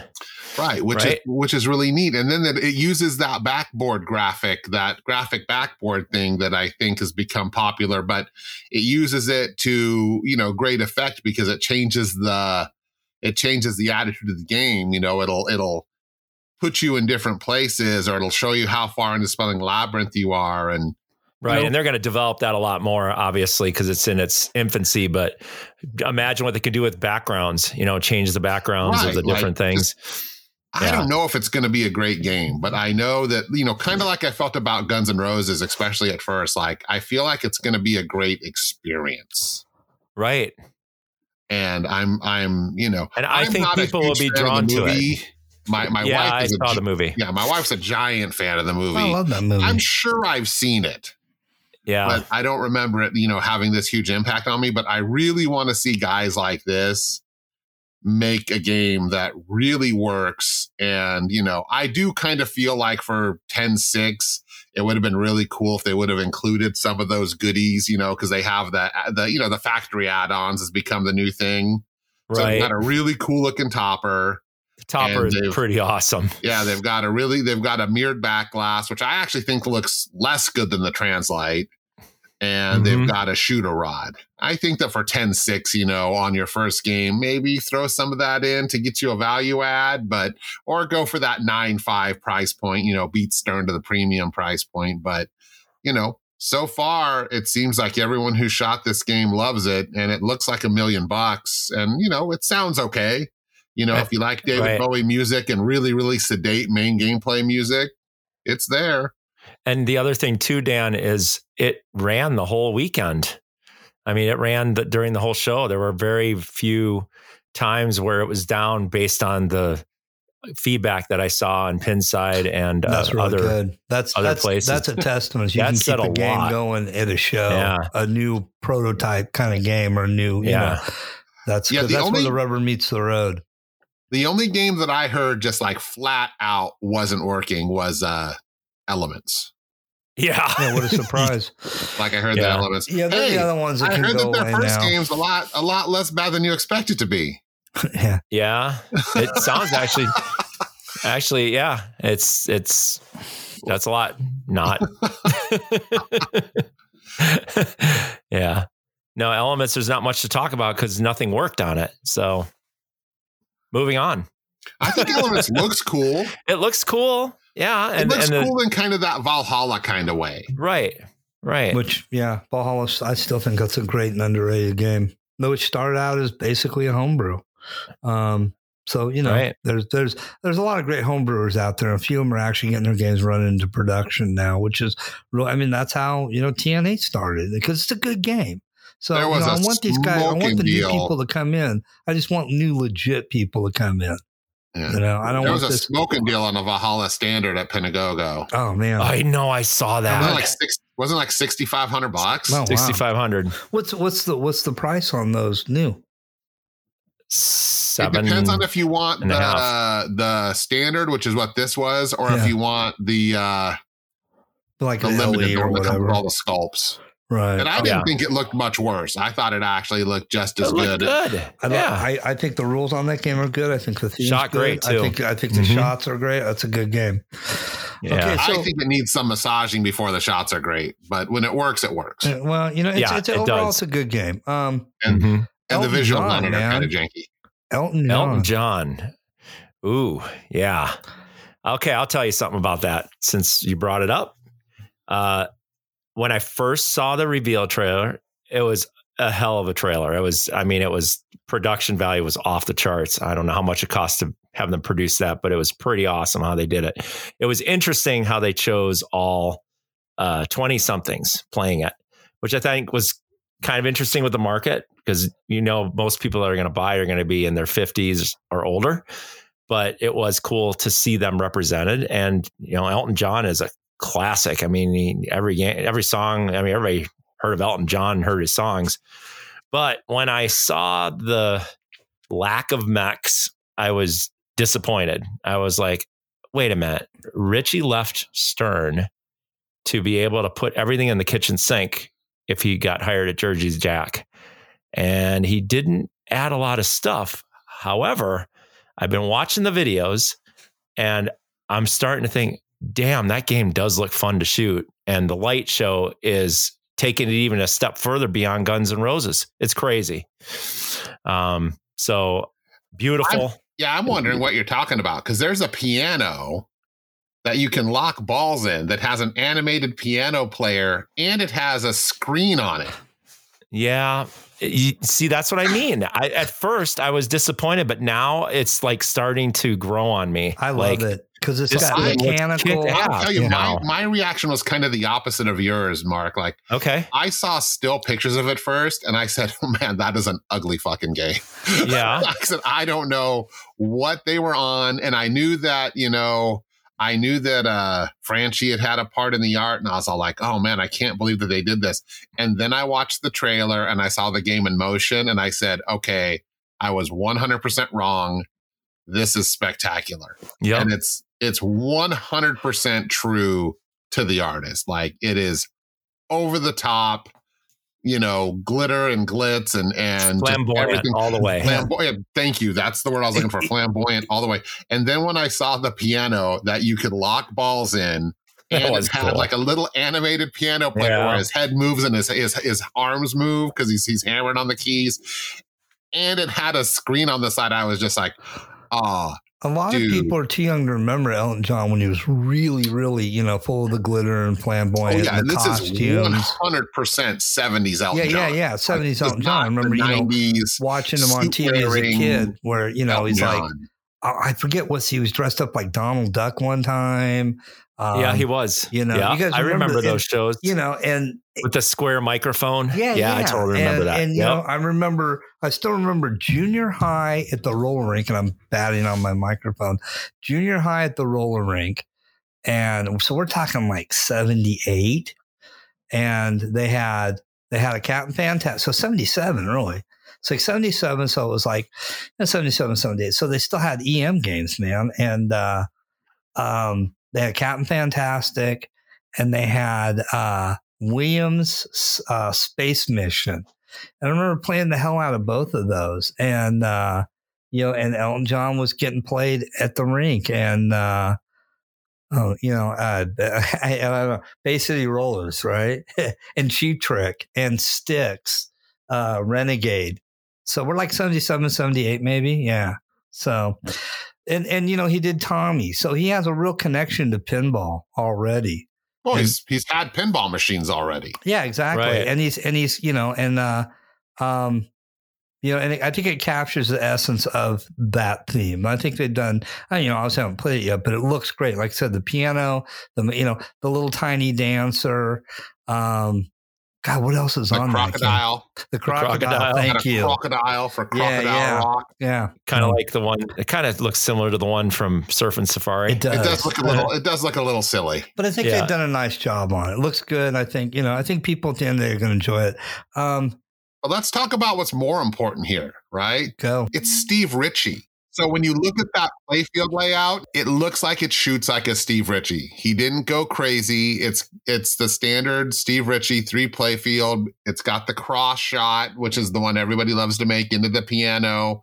Plus, it's got like a shot under there where it goes into that crazy wire form. You could just see that game in action, and you can see easily, and this is no dig on Pat Lawler or Eric Meunier, or whoever designed the earlier games. I think it was, I forgot his name, Balser. But you can see that this is the best shooting JJP. Oh, hands down. Hands down. Like, you can just see, like, this is going to outshoot Guns N' Roses. This is going to outshoot Pirates. It's going to outshoot Willy Wonka and Dialed In. Like, this is going to be the best shooting JJP, which this is what I think that they brought Steve Ritchie in for. Like, they wanted a game that shot like a world-class playing game to go with their world-class, world building. And I think that that's what they've accomplished. Whether I love the theme or not, and I will admit, I'm not a super huge Elton John fan. I am a super huge Steve Ritchie fan, so I cannot wait to put hands on this thing. Yeah, me too. And that's the thing. And to go off what you said, Dan, I was on the fence. I really was. And I have not had a chance to play it, so I really shouldn't judge it. But I was just like, you know how when you get those expectations, you're like, oh man, what is he going to put in it? He's going to have a really cool mech. But then when I think about it long and hard, that piano lock is cool. I mean, yeah, it's a lock, but having it lock inside the piano and then have that, like you said, the LED display going on the side of the piano. I mean, that's something you would see at his concert. Right. The other thing I like about it too, and I don't know why, but just this little part of detail is where he has it spelled out Elton John and he has lights, like names and lights. There's something about that just makes that game stand out just with that little title in the middle. You know what I'm talking about? And then it changes colors. It's so cool. I do like that. Oh, the lighting on JJP's games is basically second to none. Right. Like they've definitely next leveled that shit. Yep. Dan, I'll validate your point on the shooting and shootability and playability of Steve Ritchie. You guys know I'm not a big Led Zeppelin fan at all, but I really like playing that game. And every time when we were at Golden State, I because I'd never played the Pro because the only one near me is an LE. At Flipper's Arcade over in Cheyenne, they got an LE and it's really beautiful in person. And that game shoots great and it's fun to shoot. Again, I don't hate Led Zeppelin. I'm just not, that when I was in high school, it was like Led Zeppelin or die. And it's like, Van Halen, but okay, yeah, right. No, I had this whole subset. No, I get it. I'm with you. Like, it was a little bit like, that 70s rock versus the 80s rock, Right. And for me, I think that honestly, Led Zeppelin is one of those games that it got savaged by Pinside. Everybody was shitting on Steve Ritchie.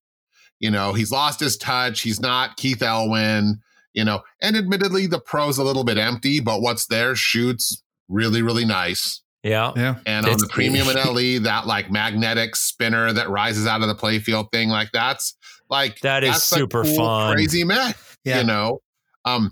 The piano mech, what it reminds me of, Mark, is it reminds me of the Borg ship in Next Generation.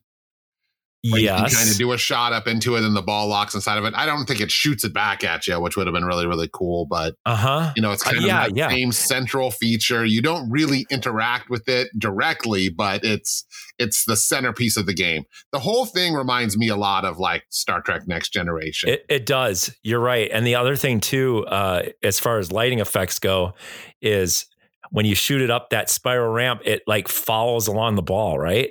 Isn't that right? Like they did that in Star Trek Premium and LE as well.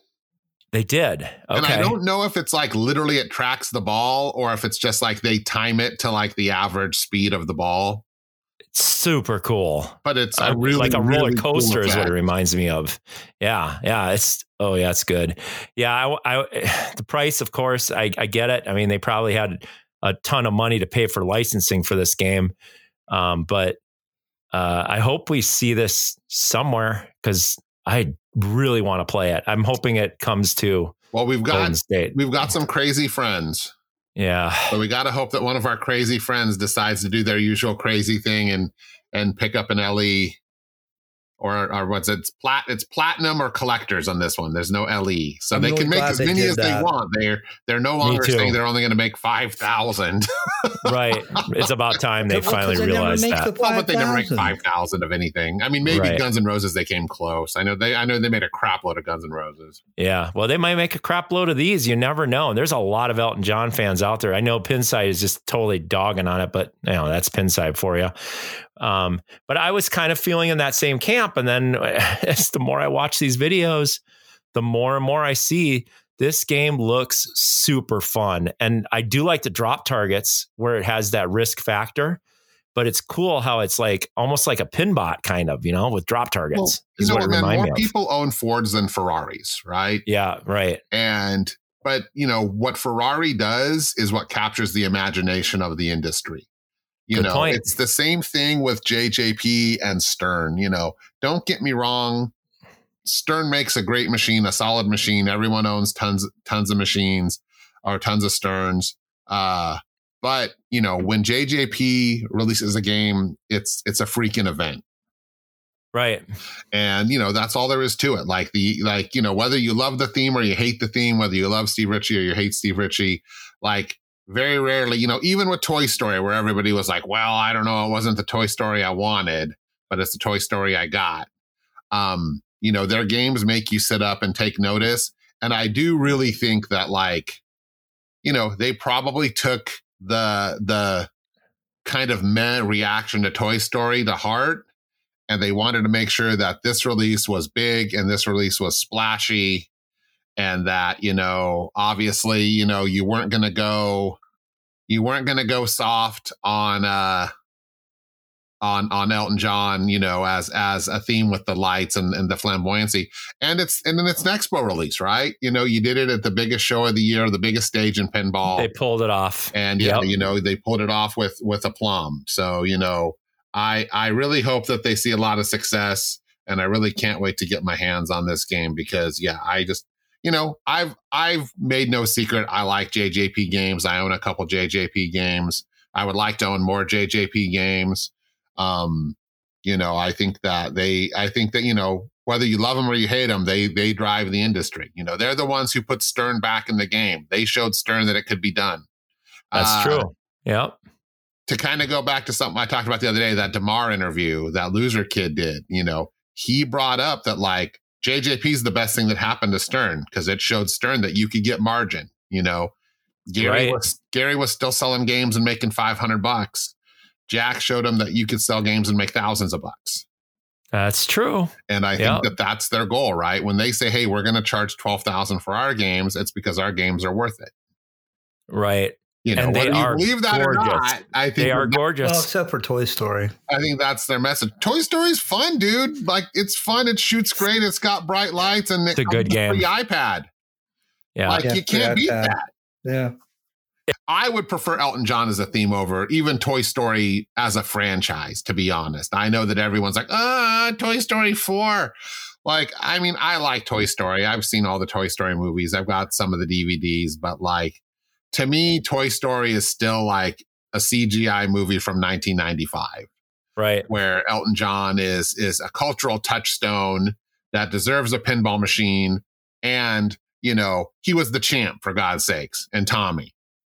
Is there any regular media stuff about it? Because you think that people would just be all over that. Probably. I haven't, it's been so easy to get stuff from, the other podcasts and the expo streams and all that. And I haven't. But I'm talking the news. I'm talking national news. Rolling Stone is trying to cover. Yeah. Well, it's a good game. Looks good. Yeah, it looks good. Well, there was other good looking stuff there too that has been out for a while, but they've kind of changed things and added things. And so Alien, there's a new Pinball Brothers. There's a new version of it. I mean, it's the same game basically, but they've got an Ellen Ripley version apparently. Yeah, I didn't see much of that, but it's got different artwork. Well, at least the backlash with Translite's different. And it's different art package all around. Yeah. Okay. Same play field though. Okay. They've repainted the sculpts. They're not new sculpts. I think that there are 2 new sculpts. Oh, they repainted them. They changed the screen, the bezel on the screen. I think Leo redid that, and I think he redid another one. But they repainted the xenomorph head, and Lior did all that. So it's all hand painted and better looking. And Ripley's been inserted into the software. So it's not new modes, but I think that she's in all the old school modes. So they got the license to use Sigourney Weaver's image. Which apparently they could have had from the beginning. Had it. Yeah. But somebody didn't know what the fuck they were doing. That's why they do know what they're doing with price. Man. If they don't get it right, because somebody just simply didn't know what they were doing your art. And maybe to an extent, they wanted you to be Ripley, right? They wanted you to put yourself into those shoes. I don't think Jennifer Connelly's in Labyrinth, because the idea is that you're supposed to be in that role. And also, nobody cares about Jennifer Connelly. They care about the Muppets and David Bowie. So I care about Jennifer Connelly. I don't know about that. Okay. When I was a kid. She was definitely especially that princess scene. Yeah.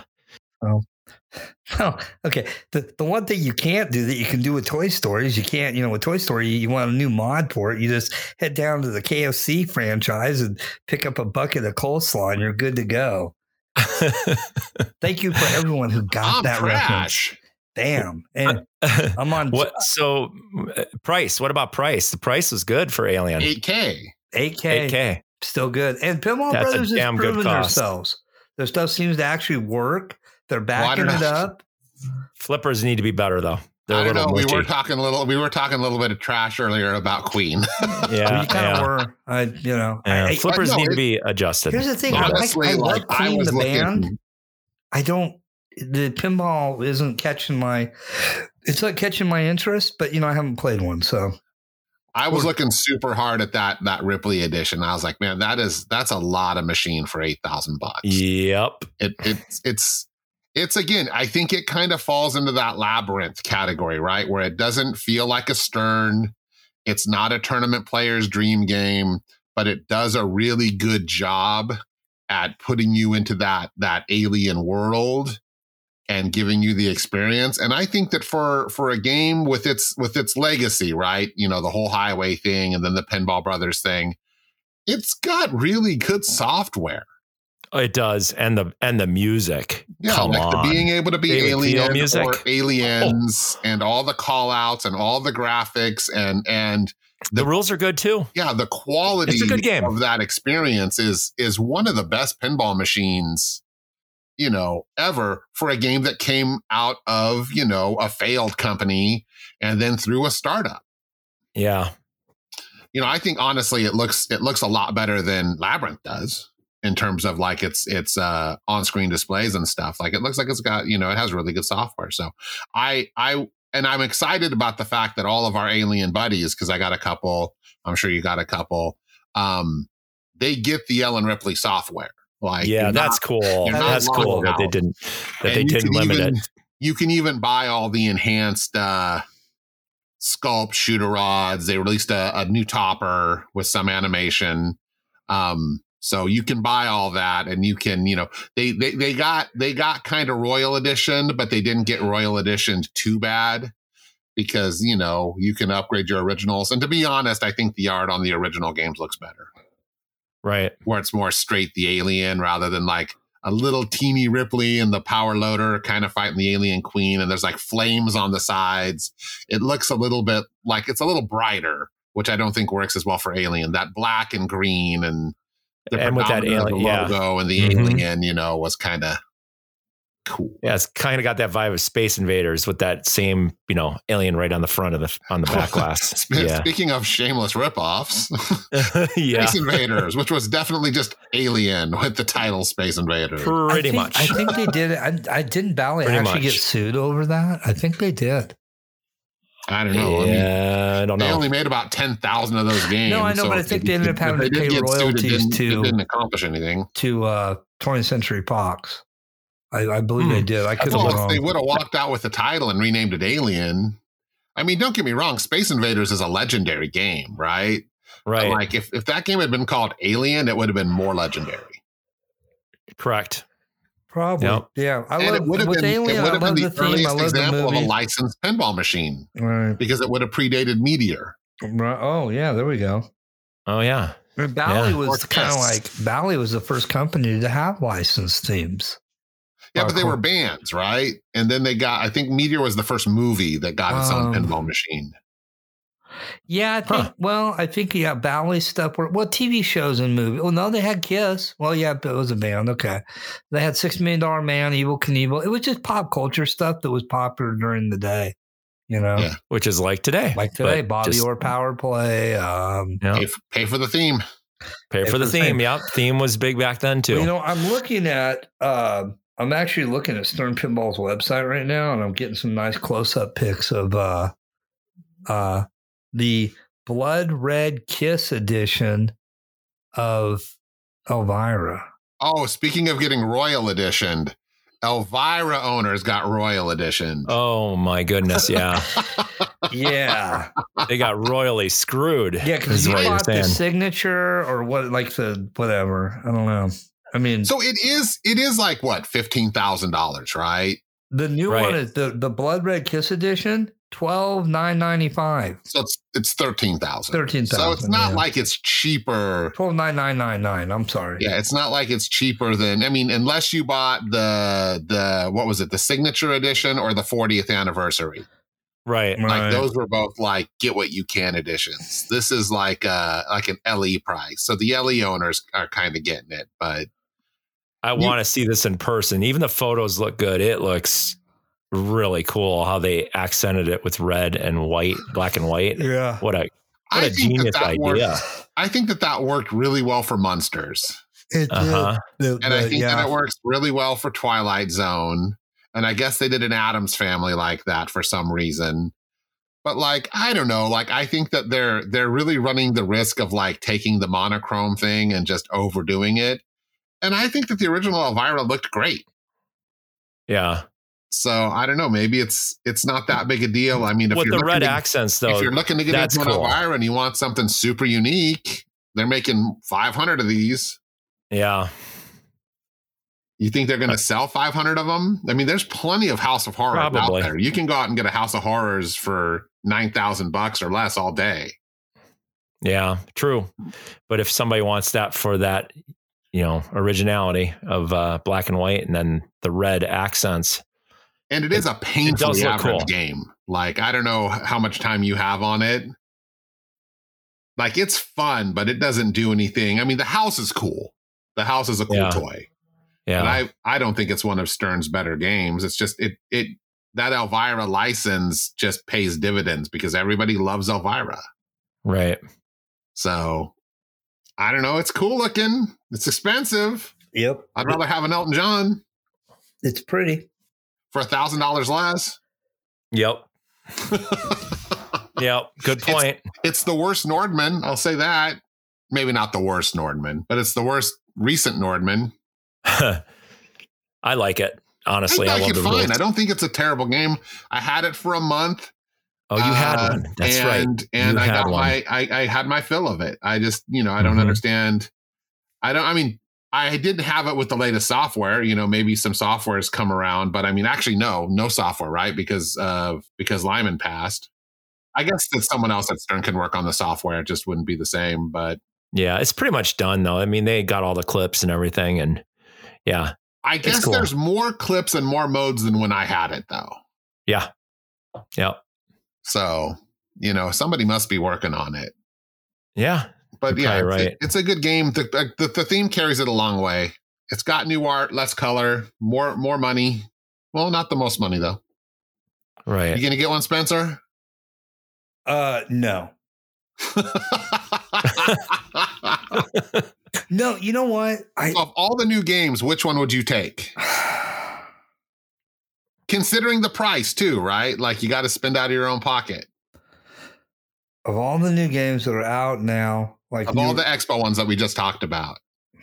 I know you don't have to say it out loud. Ninja Eclipse. Yeah, of course. Yeah. Honestly, I would probably go with Aliens or Alien. Oh yeah, I probably would, and I would probably just get the other version, not the Ripley version. I don't know. I'm with you, man. That Ripley edition for 8K, like, dude, that is a smoking deal for a brand new game. That's proven.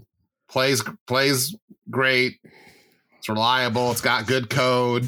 It's got mods you could add to it. That topper for $1,400, it's ridiculous, but it is cool. Right. Like I would have a hard time saying no to Alien. Second would probably be Elton John by just a little bit over Labyrinth. I don't know. That game looks fun. It just, yeah. We'll see. We'll see when we get to play it eventually. Yeah. I'd have to play the other stuff, but because I played the Alien, I'm sure it's not many changes. And I really like that game. I like the way it shoots. I like everything about it. Mark's getting Bond, right? That's your pick? Yeah. Yep. My pick is Bond. I really like the code on it. And I like how they're adding the classic songs from the movies now. So when you get those different modes started, you get to hear like Diamonds Are Forever. I'm thinking that I heard Goldfinger too, but Goldfinger. Yeah, it's cool to have that. And then I love the sound of that beginning part of the 007, James Bond theme when you get the jackpots. That's just so cool. Dun dun. Yeah. Dun dun dun dun dun. Yeah, it's cool. I think it is kind of a weird cop out that they use the Moby song for the James Bond theme. Yeah, that's true. It does completely take it out of that Connery era, but that Moby version of the Bond theme is pretty great. Yeah, that's true. I did notice that it had that. You're right, the Moby version. Mm-hmm. Yeah, because the code is so good though. Like Brosnan. There's one example on here that I really liked, and it was how if you skip through the clips, it's kind of like Elvira. When you skip through the clips, it keeps going while you're playing, and it still keeps track of the progress, but it doesn't just like cut out the clip. It just lets you get the ball ejects or whatever, and you get right to it. But there's one where you collect the gadgets for the Aston Martin. I always forget what number it is. I should know that, but the DB5. Yeah, is that what it is? DB5. What is it? BB5. D like David. B like DB5. Yeah, that's it. Mm-hmm. Like and baby. There's a part where you get all the features of the DB5. So Q is doing the tour basically of all the features, and he walks around, and as you're making the shots, it continues the clip seamlessly. It's so cool when you collect it, when you make the shots. And I love the complexity. The rules are easy to understand, but at the same time, they are super fun because all the shots are unique. And there is one difficult shot, and that's the Bond women, which I really like to get the multiplier up. And there's a lot of multi-balls, but you really have to earn them, except Bird 1 is pretty easy, and Jetpack is pretty easy as well. No, the first couple multi-balls aren't very hard, but I didn't realize that I was just setting you up to totally Spencer us. Oh, yeah. You're like, I just went down the Spencer path. I'm just going. Anyway, yes, I'm getting a Bond. But did you pick a game from Expo? I didn't remember your Expo pick. From Expo? Because we both said Alien. For me, for buying, I know. I would say Alien 2, just because I like the music from Alien, and it's really an energetic game, and I don't know if I could handle having a year-long game of Labyrinth. Exactly. So you heard it here first. Of all those great new games, everyone on Spinner Unlit would choose the old one. Pretty much. Yeah. Well, the others aren't proven yet. We haven't had, none of us have got to play them. Except Elvira, and we like it. But my favorite Elvira game is honestly still Scared Stiff. Yeah, that's a good one. I like the new one, but it's a classic for a reason. Yeah, I was just looking at the expo. I was looking at our Facebook page. I hadn't looked at it in a couple of days, and it turns out that Galactic Tank Force won Best in Show at Expo. Good for them.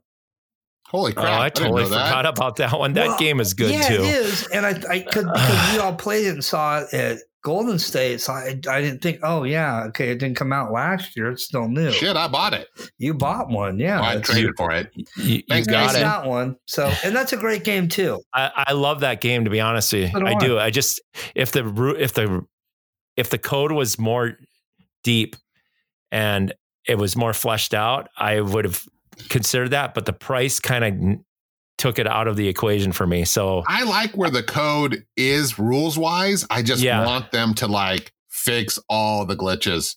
Right. Okay. Mm-hmm. Because it's very glitchy. It's super fun to shoot though. But I will say, do not go in and try to edit your own BIOS. That doesn't work. Don't do that. Don't do it. Don't do that. Trust me on this. It's a bad idea. Yeah. No matter how smart you think you are. And I think I'm an idiot. Don't do it. Yeah, exactly. Oh yeah. I'm happy for you that you got one of those, because I have a feeling that's going to be a sleeper hit. Once all this negativity goes away, people are going to want this game. I really feel that, because it seems like one of those games, like I said before, that would do well on location. I really think so. It would be like the Attack from Mars vibe. Yeah, I want him to finish up the code. And it has a coin door. Hey, it has a coin door. You know what doesn't have a coin door though? The surprise hit of Expo, Ninja Eclipse. There you go. Yeah, which probably is just as bad as you think it is. I wonder if we'll get unlike the pinball adventure games, which are not as bad as you think they're going to be. But they do look pretty bad. Yeah. That's kind of like when people go up to Kevin Smith and go, "I saw Jersey Girl. It wasn't that bad." He gets that a lot apparently. I wonder if. Because our last show's topic of our top 5 favorite toys in pinball, toys or gizmos, we got a lot of really positive feedback on our Facebook page. And Dan here is I'm going to segue this. Dan's going to open our mailbag and share that with us. I'm wondering how much negative shit we're going to get from my little tirade about how much I don't like Turner Pinball. Anyway, I think people are going to agree with you. I think so. So it won't be a problem. Our dozen of fans will get behind you. Damn. Well, in fairness, ever since I got home, I've done nothing but drink coffee and eat Reese's peanut butter cups preparing for the show for like 2.5 hours. And like I've literally got a pot and a half of coffee and like 14 fucking peanut butter cups in me. That's no shit. And a bowl of spaghetti. So, because I got a ton of work to do when I get done here before the next storm comes in. So yeah, I'm sitting here just floating. Well, anyway, so let's open the mailbag, man. So mailbag is probably not a misnomer, but here's Spencer loves to use old terms. So first of all, thanks to everybody who's interacting with us on Facebook. We're trying real hard to build our social media presence. We've had a lot of people join. If you listen to the podcast, and God knows why, but if you listen to the podcast and you enjoy it, let your friends know, and especially try to steer them towards the Facebook. But I asked a question and I said, hey, give us an answer to the question. We'll talk about it on the next episode about our last topic, which was our favorite mechs. And I just said, hey, why don't you guys tell us what your favorite mechs are? We'll discuss it on the next episode. So we got some really good responses. We got Don from Don's Pinball Podcast jumped in, and I don't know if he was sincere or not, but I'm going to assume he is. He said that he loves the TIE Fighter on a spring for sure. It's very satisfying to hit. He also loves Elvira's jumping gargoyles. Those are cool. And every sculpt on Scooby-Doo, Captain Cutler's head is life. But I did have to get behind him that I think those hopping gargoyles on Scared Stiff and House of Horrors, actually they're on the original Elvira too, right? Party Monsters. They're a little different. They're like the little rubber finger puppet gargoyle monsters. It's like the bar, barbecue. Like the bar. The beer on Cactus Canyon. Like those are great free playfield motion, right? You hit the target and they spring up. Yeah. And those it counts as the target hit. And that's always fun because it's something mechanical. It's simple, but you're like, oh, I made it do that. So Jake Danzig, who is a prolific builder of custom machines, sent us some pictures of his Dukes of Hazzard and wants us to know that his General Lee is his favorite toy on a pinball machine. Cool. Now, isn't that a Paragon that he took? Donated? I don't know what he turned into that, but it is. I mean, if you love the Dukes of Hazzard, which, when I was a kid, the Dukes of Hazzard was my life. I just had to get behind him and say that them Duke boys were at it again. He did a beautiful job on that. He really did. Yeah. Oh, dude, it's gorgeous. And I think he took some best in shows on it too. Nice. So he deserved it. Him. He's a good dude. Awesome. Eric Seifert, friend of the show. He's been on an episode with us. He got behind us. He said, Rudy and Funhouse, Getaway Supercharger, Little Deadpool, which I don't know about Little Deadpool, but I think he recently picked up a Deadpool, so I'll give it to him. He did. The Girls on Poles and Sopranos. That's a good one. Oh, that's a good one. The electric chair guy in Metallica, so that'd be Sparky. Oh, of course. Yeah, that's a good one. And Sparky is a good one. Kendra, she plays in our league. Congratulations to her. She took second last week. Way to go, Kendra. You can't go wrong bashing Martians on Attack from Mars. Oh yeah, and there is a trick to that. There is. Get those rubbery ones, and then they jiggle more. Yeah, especially if you get a remake, right? Like you want the original style ones where they have the original more motion. Style. Yep. A lot of folks, might kind of laugh about that, but it does add a lot of life to the game. And there's some really interesting programming in there. if you have one of your Martians, up by the gate, I think it's the right one. If you miss him while he's still active and you hit the stroke of luck scoop, he'll actually taunt you and say, "Ha ha, missed me." Yes, that's right. So that's a surprisingly good feature. So that's cool. Friend of the show, Brian, also one of our co-hosts. He said he's surprised nobody mentioned the Tube Dancer and Big Bang Bar. That was a good one. Oh, that's yeah. a good choice. That's an amazing one. I hear that they all melted. They all melt, yeah. Yeah, I heard something about that too. There's an issue with that. I haven't seen a Big Bang Bar in a long time, but I hear that, just for the course of time, just those rubber dancers. They don't last. They probably all look like the guy from RoboCop when he comes out of the toxic waste. He's like, ugh! That's a great analogy. So that's a good one. And then Ty Justice, he jumped in and said the Godzilla Bridge and Building, Slimer and Ghostbusters, the Batman 66 rotating carousel of fun, and the JP T-Rex. I assume he probably means the new JP T-Rex, although we all know that the Data East JP T-Rex is a little bit cooler. All good choices. Thanks to everybody who interacts with us, on the Facebooks. We absolutely love the fact that you guys listen.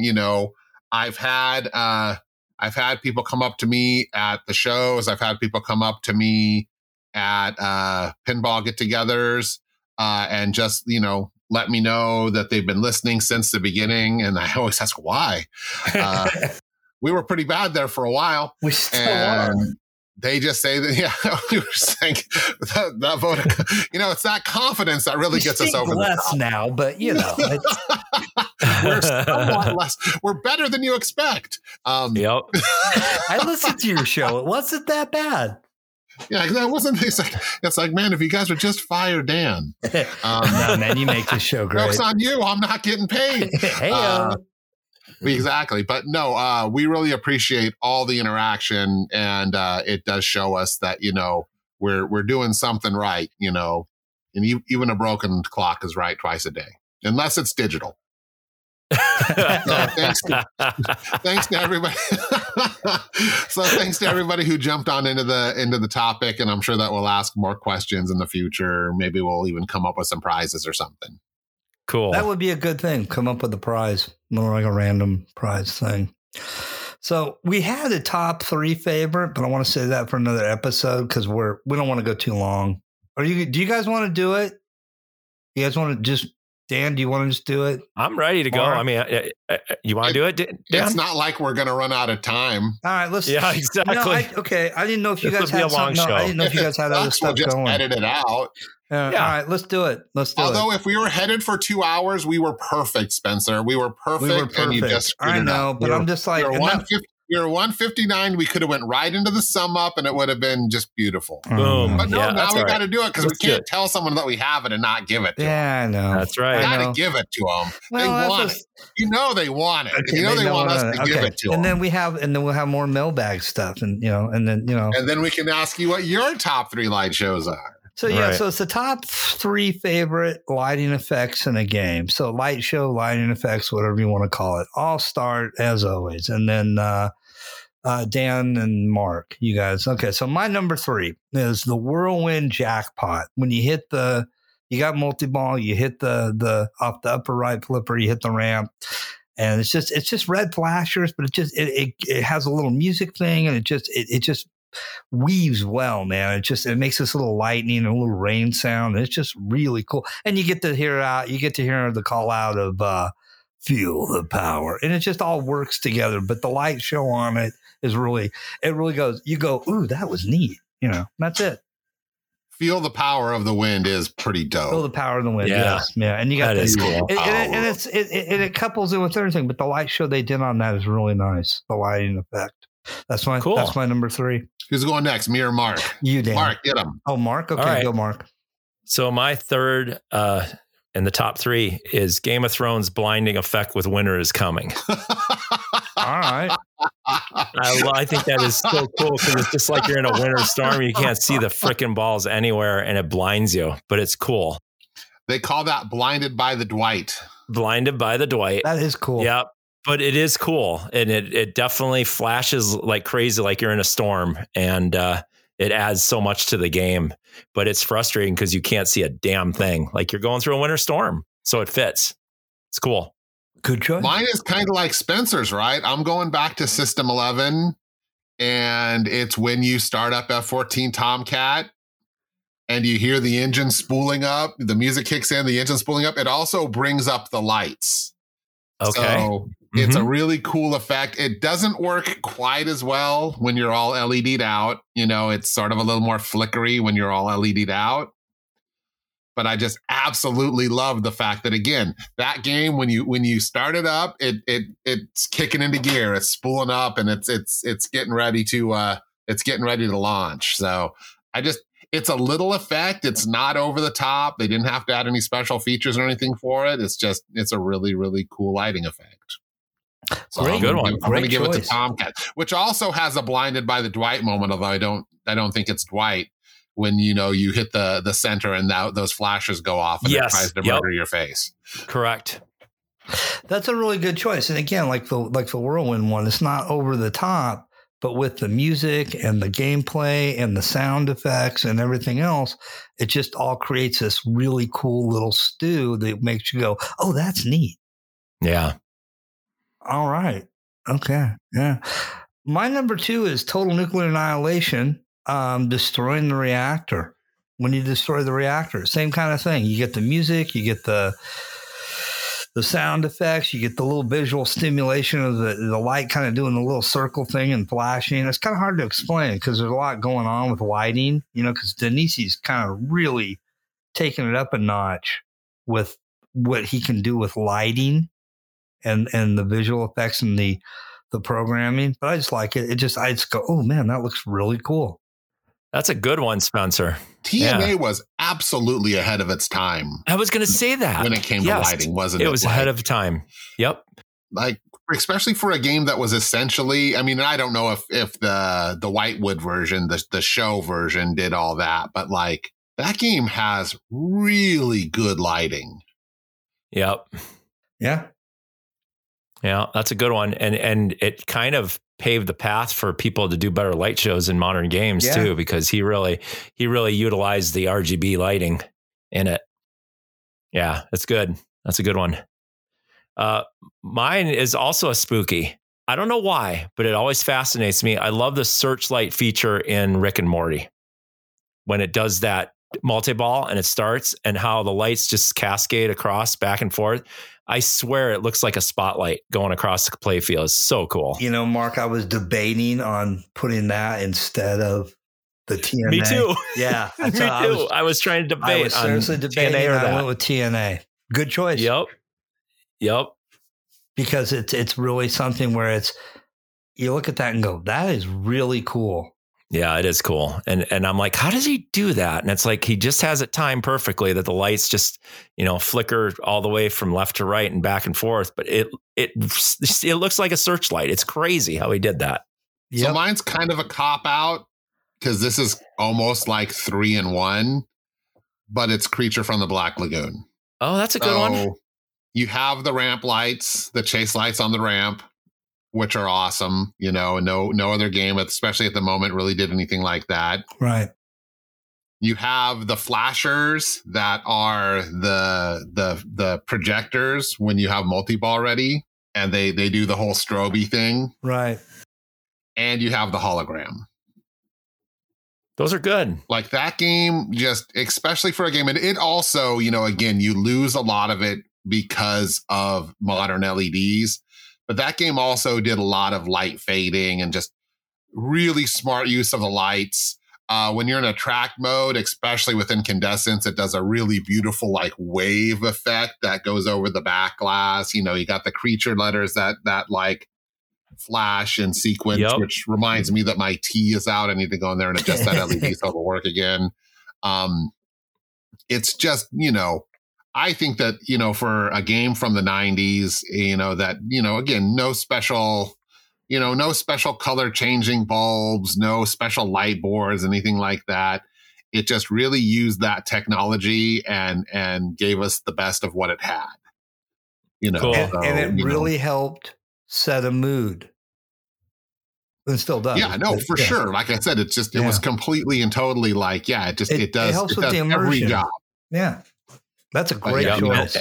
And like you said, Dan, with that flashing of when the film is all spelled out, it's like a projector running. Right. No, exactly. That's what it's supposed to be. It's supposed to be like a projector, and it's playing the films. It's playing the film projector sound. It's such a smart effect. Cool. And that was like my first thought, but I was like, oh, what about the ramps? Oh, what about the hologram? Oh, what about the track lighting? Like, that game just does it all. Like Creature from the Black Lagoon. Like, it's a bit of a copy out answer because it does so much well, but it's definitely my favorite, one of my favorite 90s light shows. Cool. That's a good one. All good. Yeah. All right, Spencer, show us what you got. What's your number one? What's your number one, Spencer?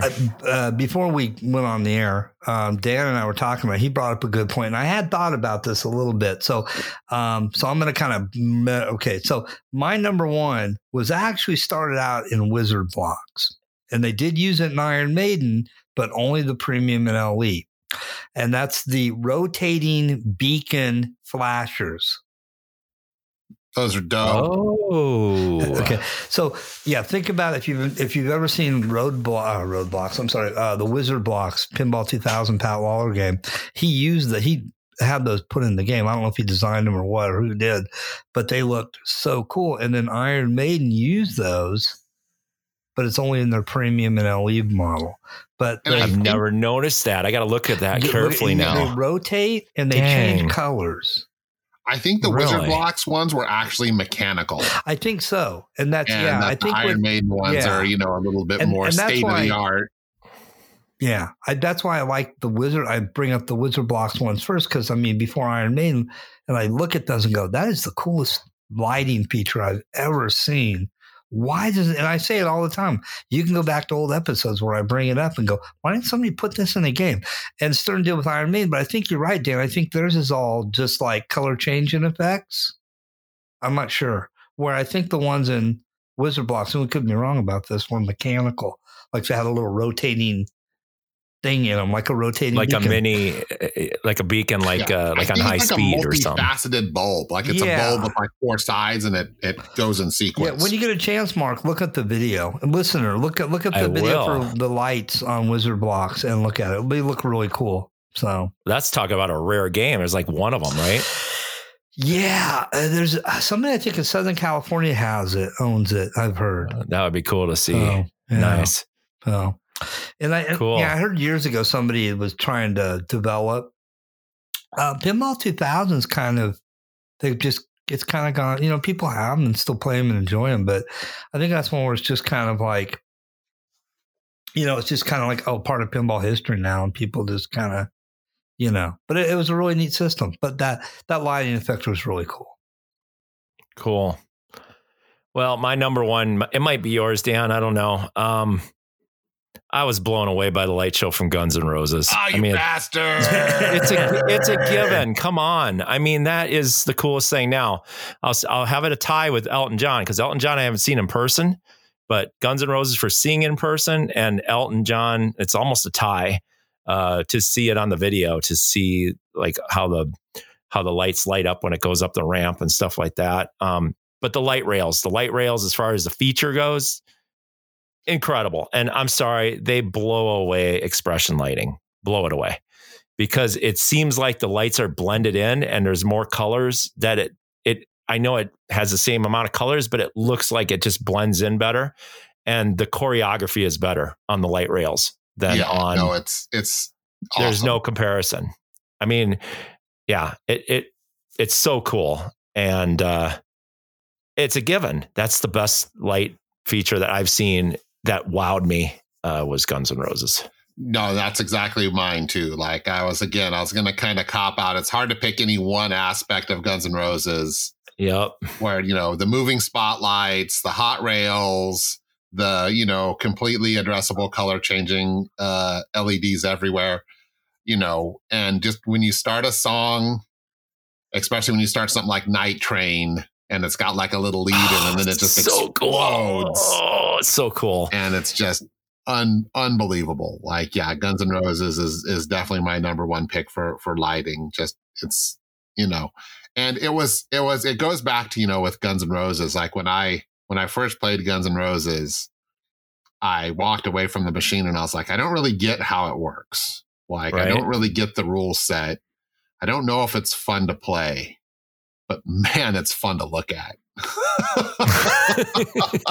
It's an experience. Like, it is a concert like you would not believe. 100% fun to look at. And then luckily within my first few gameplay sessions, I got a feel for the rules, for the risk versus reward, for the qualifying of the songs and how it all works. But I think that like the first song I played was It's So Easy.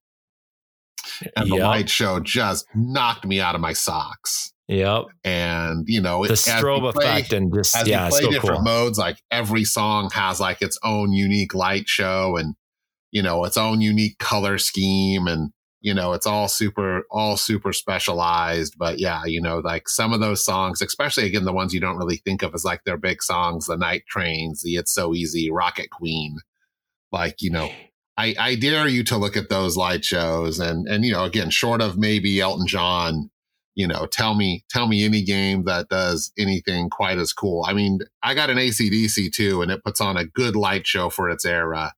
Right. Yeah. As far as a music game goes, Guns N' Roses just kicks ass. And come on, that Live and Let Die when it goes. Oh yeah, right. Exactly.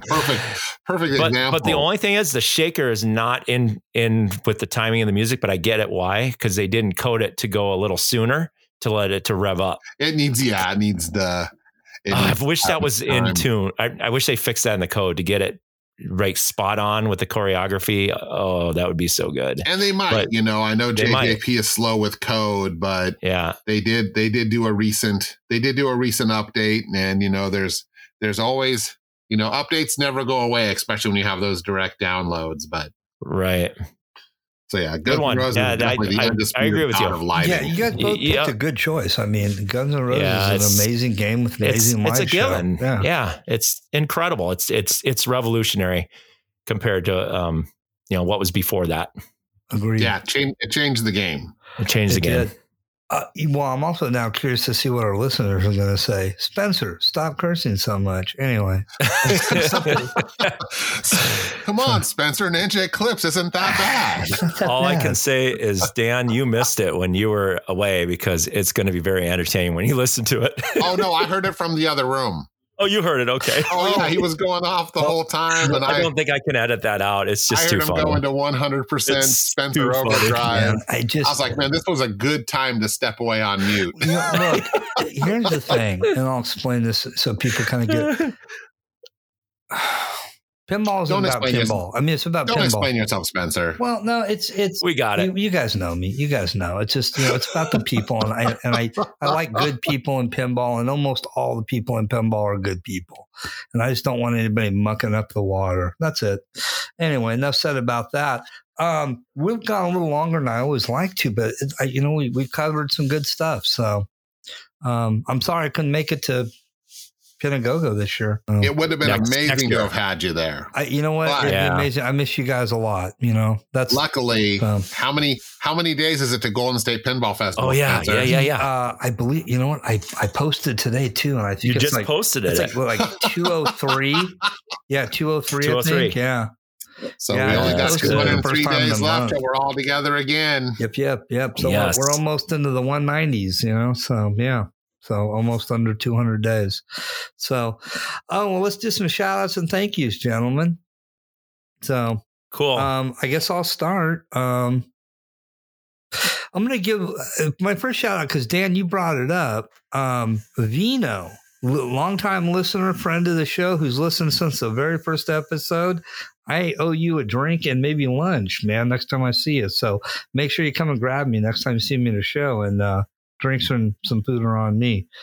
Thanks for listening. He was the man. He knows more about the spinner is lit than I do. I'm on the goddamn show. Vino's a righteous dude, man. He's just been a fixture of the NorCal pinball machine. scene. No, he's like, I've been listening since the beginning, and I'm like, why? Why did we even tie? Were you a masochist? We were so bad. Which, to be fair, like, let me rephrase that.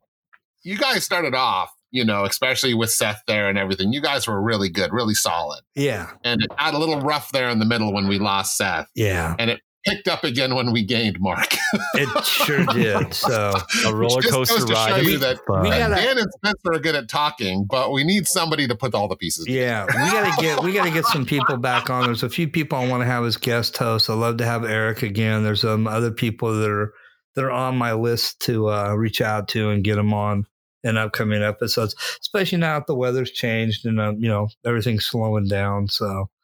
If you've got something to say, hit us up. Hit us up on the Facebooks. Definitely love to have you and on also, the show. Speaking of the Facebooks, don't hesitate to tell us, what you think, as long as it's good. We don't like negative criticism. Don't tell us we suck. Tell us what you think. Yeah, we know we suck. But just help us out. Help us out, man. So Bino, shout out to you, brother. Thank you so much for all your support over the years, and keep listening. And to the Loser Kid podcast, that latest episode with the that was interesting. Yeah, with Larry DeMar. It harkens back to the days of, for me, you did an amazing. Larry's great, but you really drove the bus on that, made an amazing episode. So kudos to you, sir. Check out Loser Kid has great interviews. They really are great podcasts for interviews. And I guess that DeMar thing was like 2 years in the making. So just like, what kind of mind blowing, like, patience and stick to itiveness is that? Yeah. Well, that's what I'm going to say. It harkens back to the days of Clay's old podcast when he had all the, and you can, and that's the thing, I'm going to shout out to Clay Harrell too. If you want, definitely listen to the latest Loser Kid podcast with the Larry DeMar interview, listeners. Also go back, especially if you're newer to the hobby, or even if you're not and just want to review, or if you've never heard them, go back and you can still listen to all of Topcast, This Old Pinball. And that guy interviewed all the designers and the artists and the marketing people, and some really amazing interviews and really great shows in that era. The other great podcaster who's not doing podcasts anymore, Nate Shivers. Coast to Coast. Nate Shivers. Oh, yeah. Nate was another, like... It was a podcast. It was a commentary. And he was a man out of quarters. He really raised the bar. Him and Clay. And then... what's the guy's name from Loser Kid? Josh Roop and Scott Larson. Okay, it's two guys. Yeah. God, you're good at this, Mark. You are good at this. Well, I listen to them a lot. My hat's off and kudos to you. Shout out to you guys. Loser Kid podcast is a good show overall anyway, but their Larry DeMar, the latest episode, Larry DeMar interview, really knocked it out of the park. You guys did an amazing job. And thank you to Larry for, coming out of hiding. I mean, he's always working, but, he's another one of the pioneers of pinball, modern pinball, who really changed the game.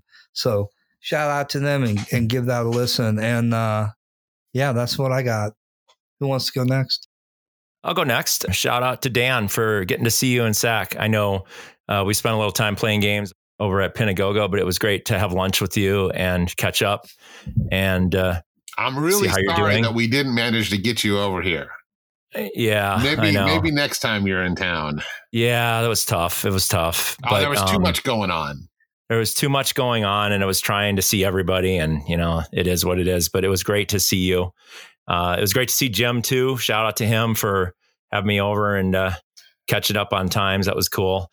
And then shout out to Don for listening to our episode and giving us a little mail or whatever about favorite mechs. And you're speaking of Nate Shivers, you are the next solo person that really I like listening to. So I'm giving you a shout out, Don. You really do a great job on your solo podcast. They're very positive. And then there's the other one that is negative. So you pick which one you like, but I really like listening to Don. Don is great. Thank you. I'm the negative one. Yeah. No, you're the funny one. I'm going to kind of, horn in on you guys since you guys stole my usual answers. first of all, of course, to you guys, it was great to see you. To all the crew that made it out to Pinagogo, to all the organizers at Pinagogo, thank you guys for putting that show on every year. I know I don't, bring games or anything like I used to. It's just, I try to just enjoy that show as what it is and just hanging out with my buddies and playing pinball. But I'm happy to come and give you guys some money and support you like that and talk about you guys on the show. So, to Don and Jack and to all the guys who work on that show, organizing it and promoting it, thank you guys for making it happen. To everyone who brings games, you guys are all mind blowing. To everyone who listens to the show and to all the pinball content creators who are interacting with us, it feels like, we've heard from a few of you guys now, from Don, from Loser Kid, not because of anything we did, but mostly just reactions to the fact that I, will call you guys out when I think you do something good. So, I appreciate the fact that, we, we're part of the pinball content family, even though we're just kind of hanging out here in a little corner of Northern California, Reno, Wyoming. So, and of course, as always, thanks to the CCPL, Mike, David, everyone who runs the league, that's why we do it. Hear, hear. Well said, sir. Well said. Yeah, man, that's what it's always all about. The games are just the magnet that draws everybody together. It's always about the people, and the people are the best. So I think that wraps it up, gentlemen. Issue. I have issues. I have lots of issues. This exciting new issue of the Pinball Magazine Quarterly. There you go. Episode 59 is in the can. So play pinball. Keep America strong.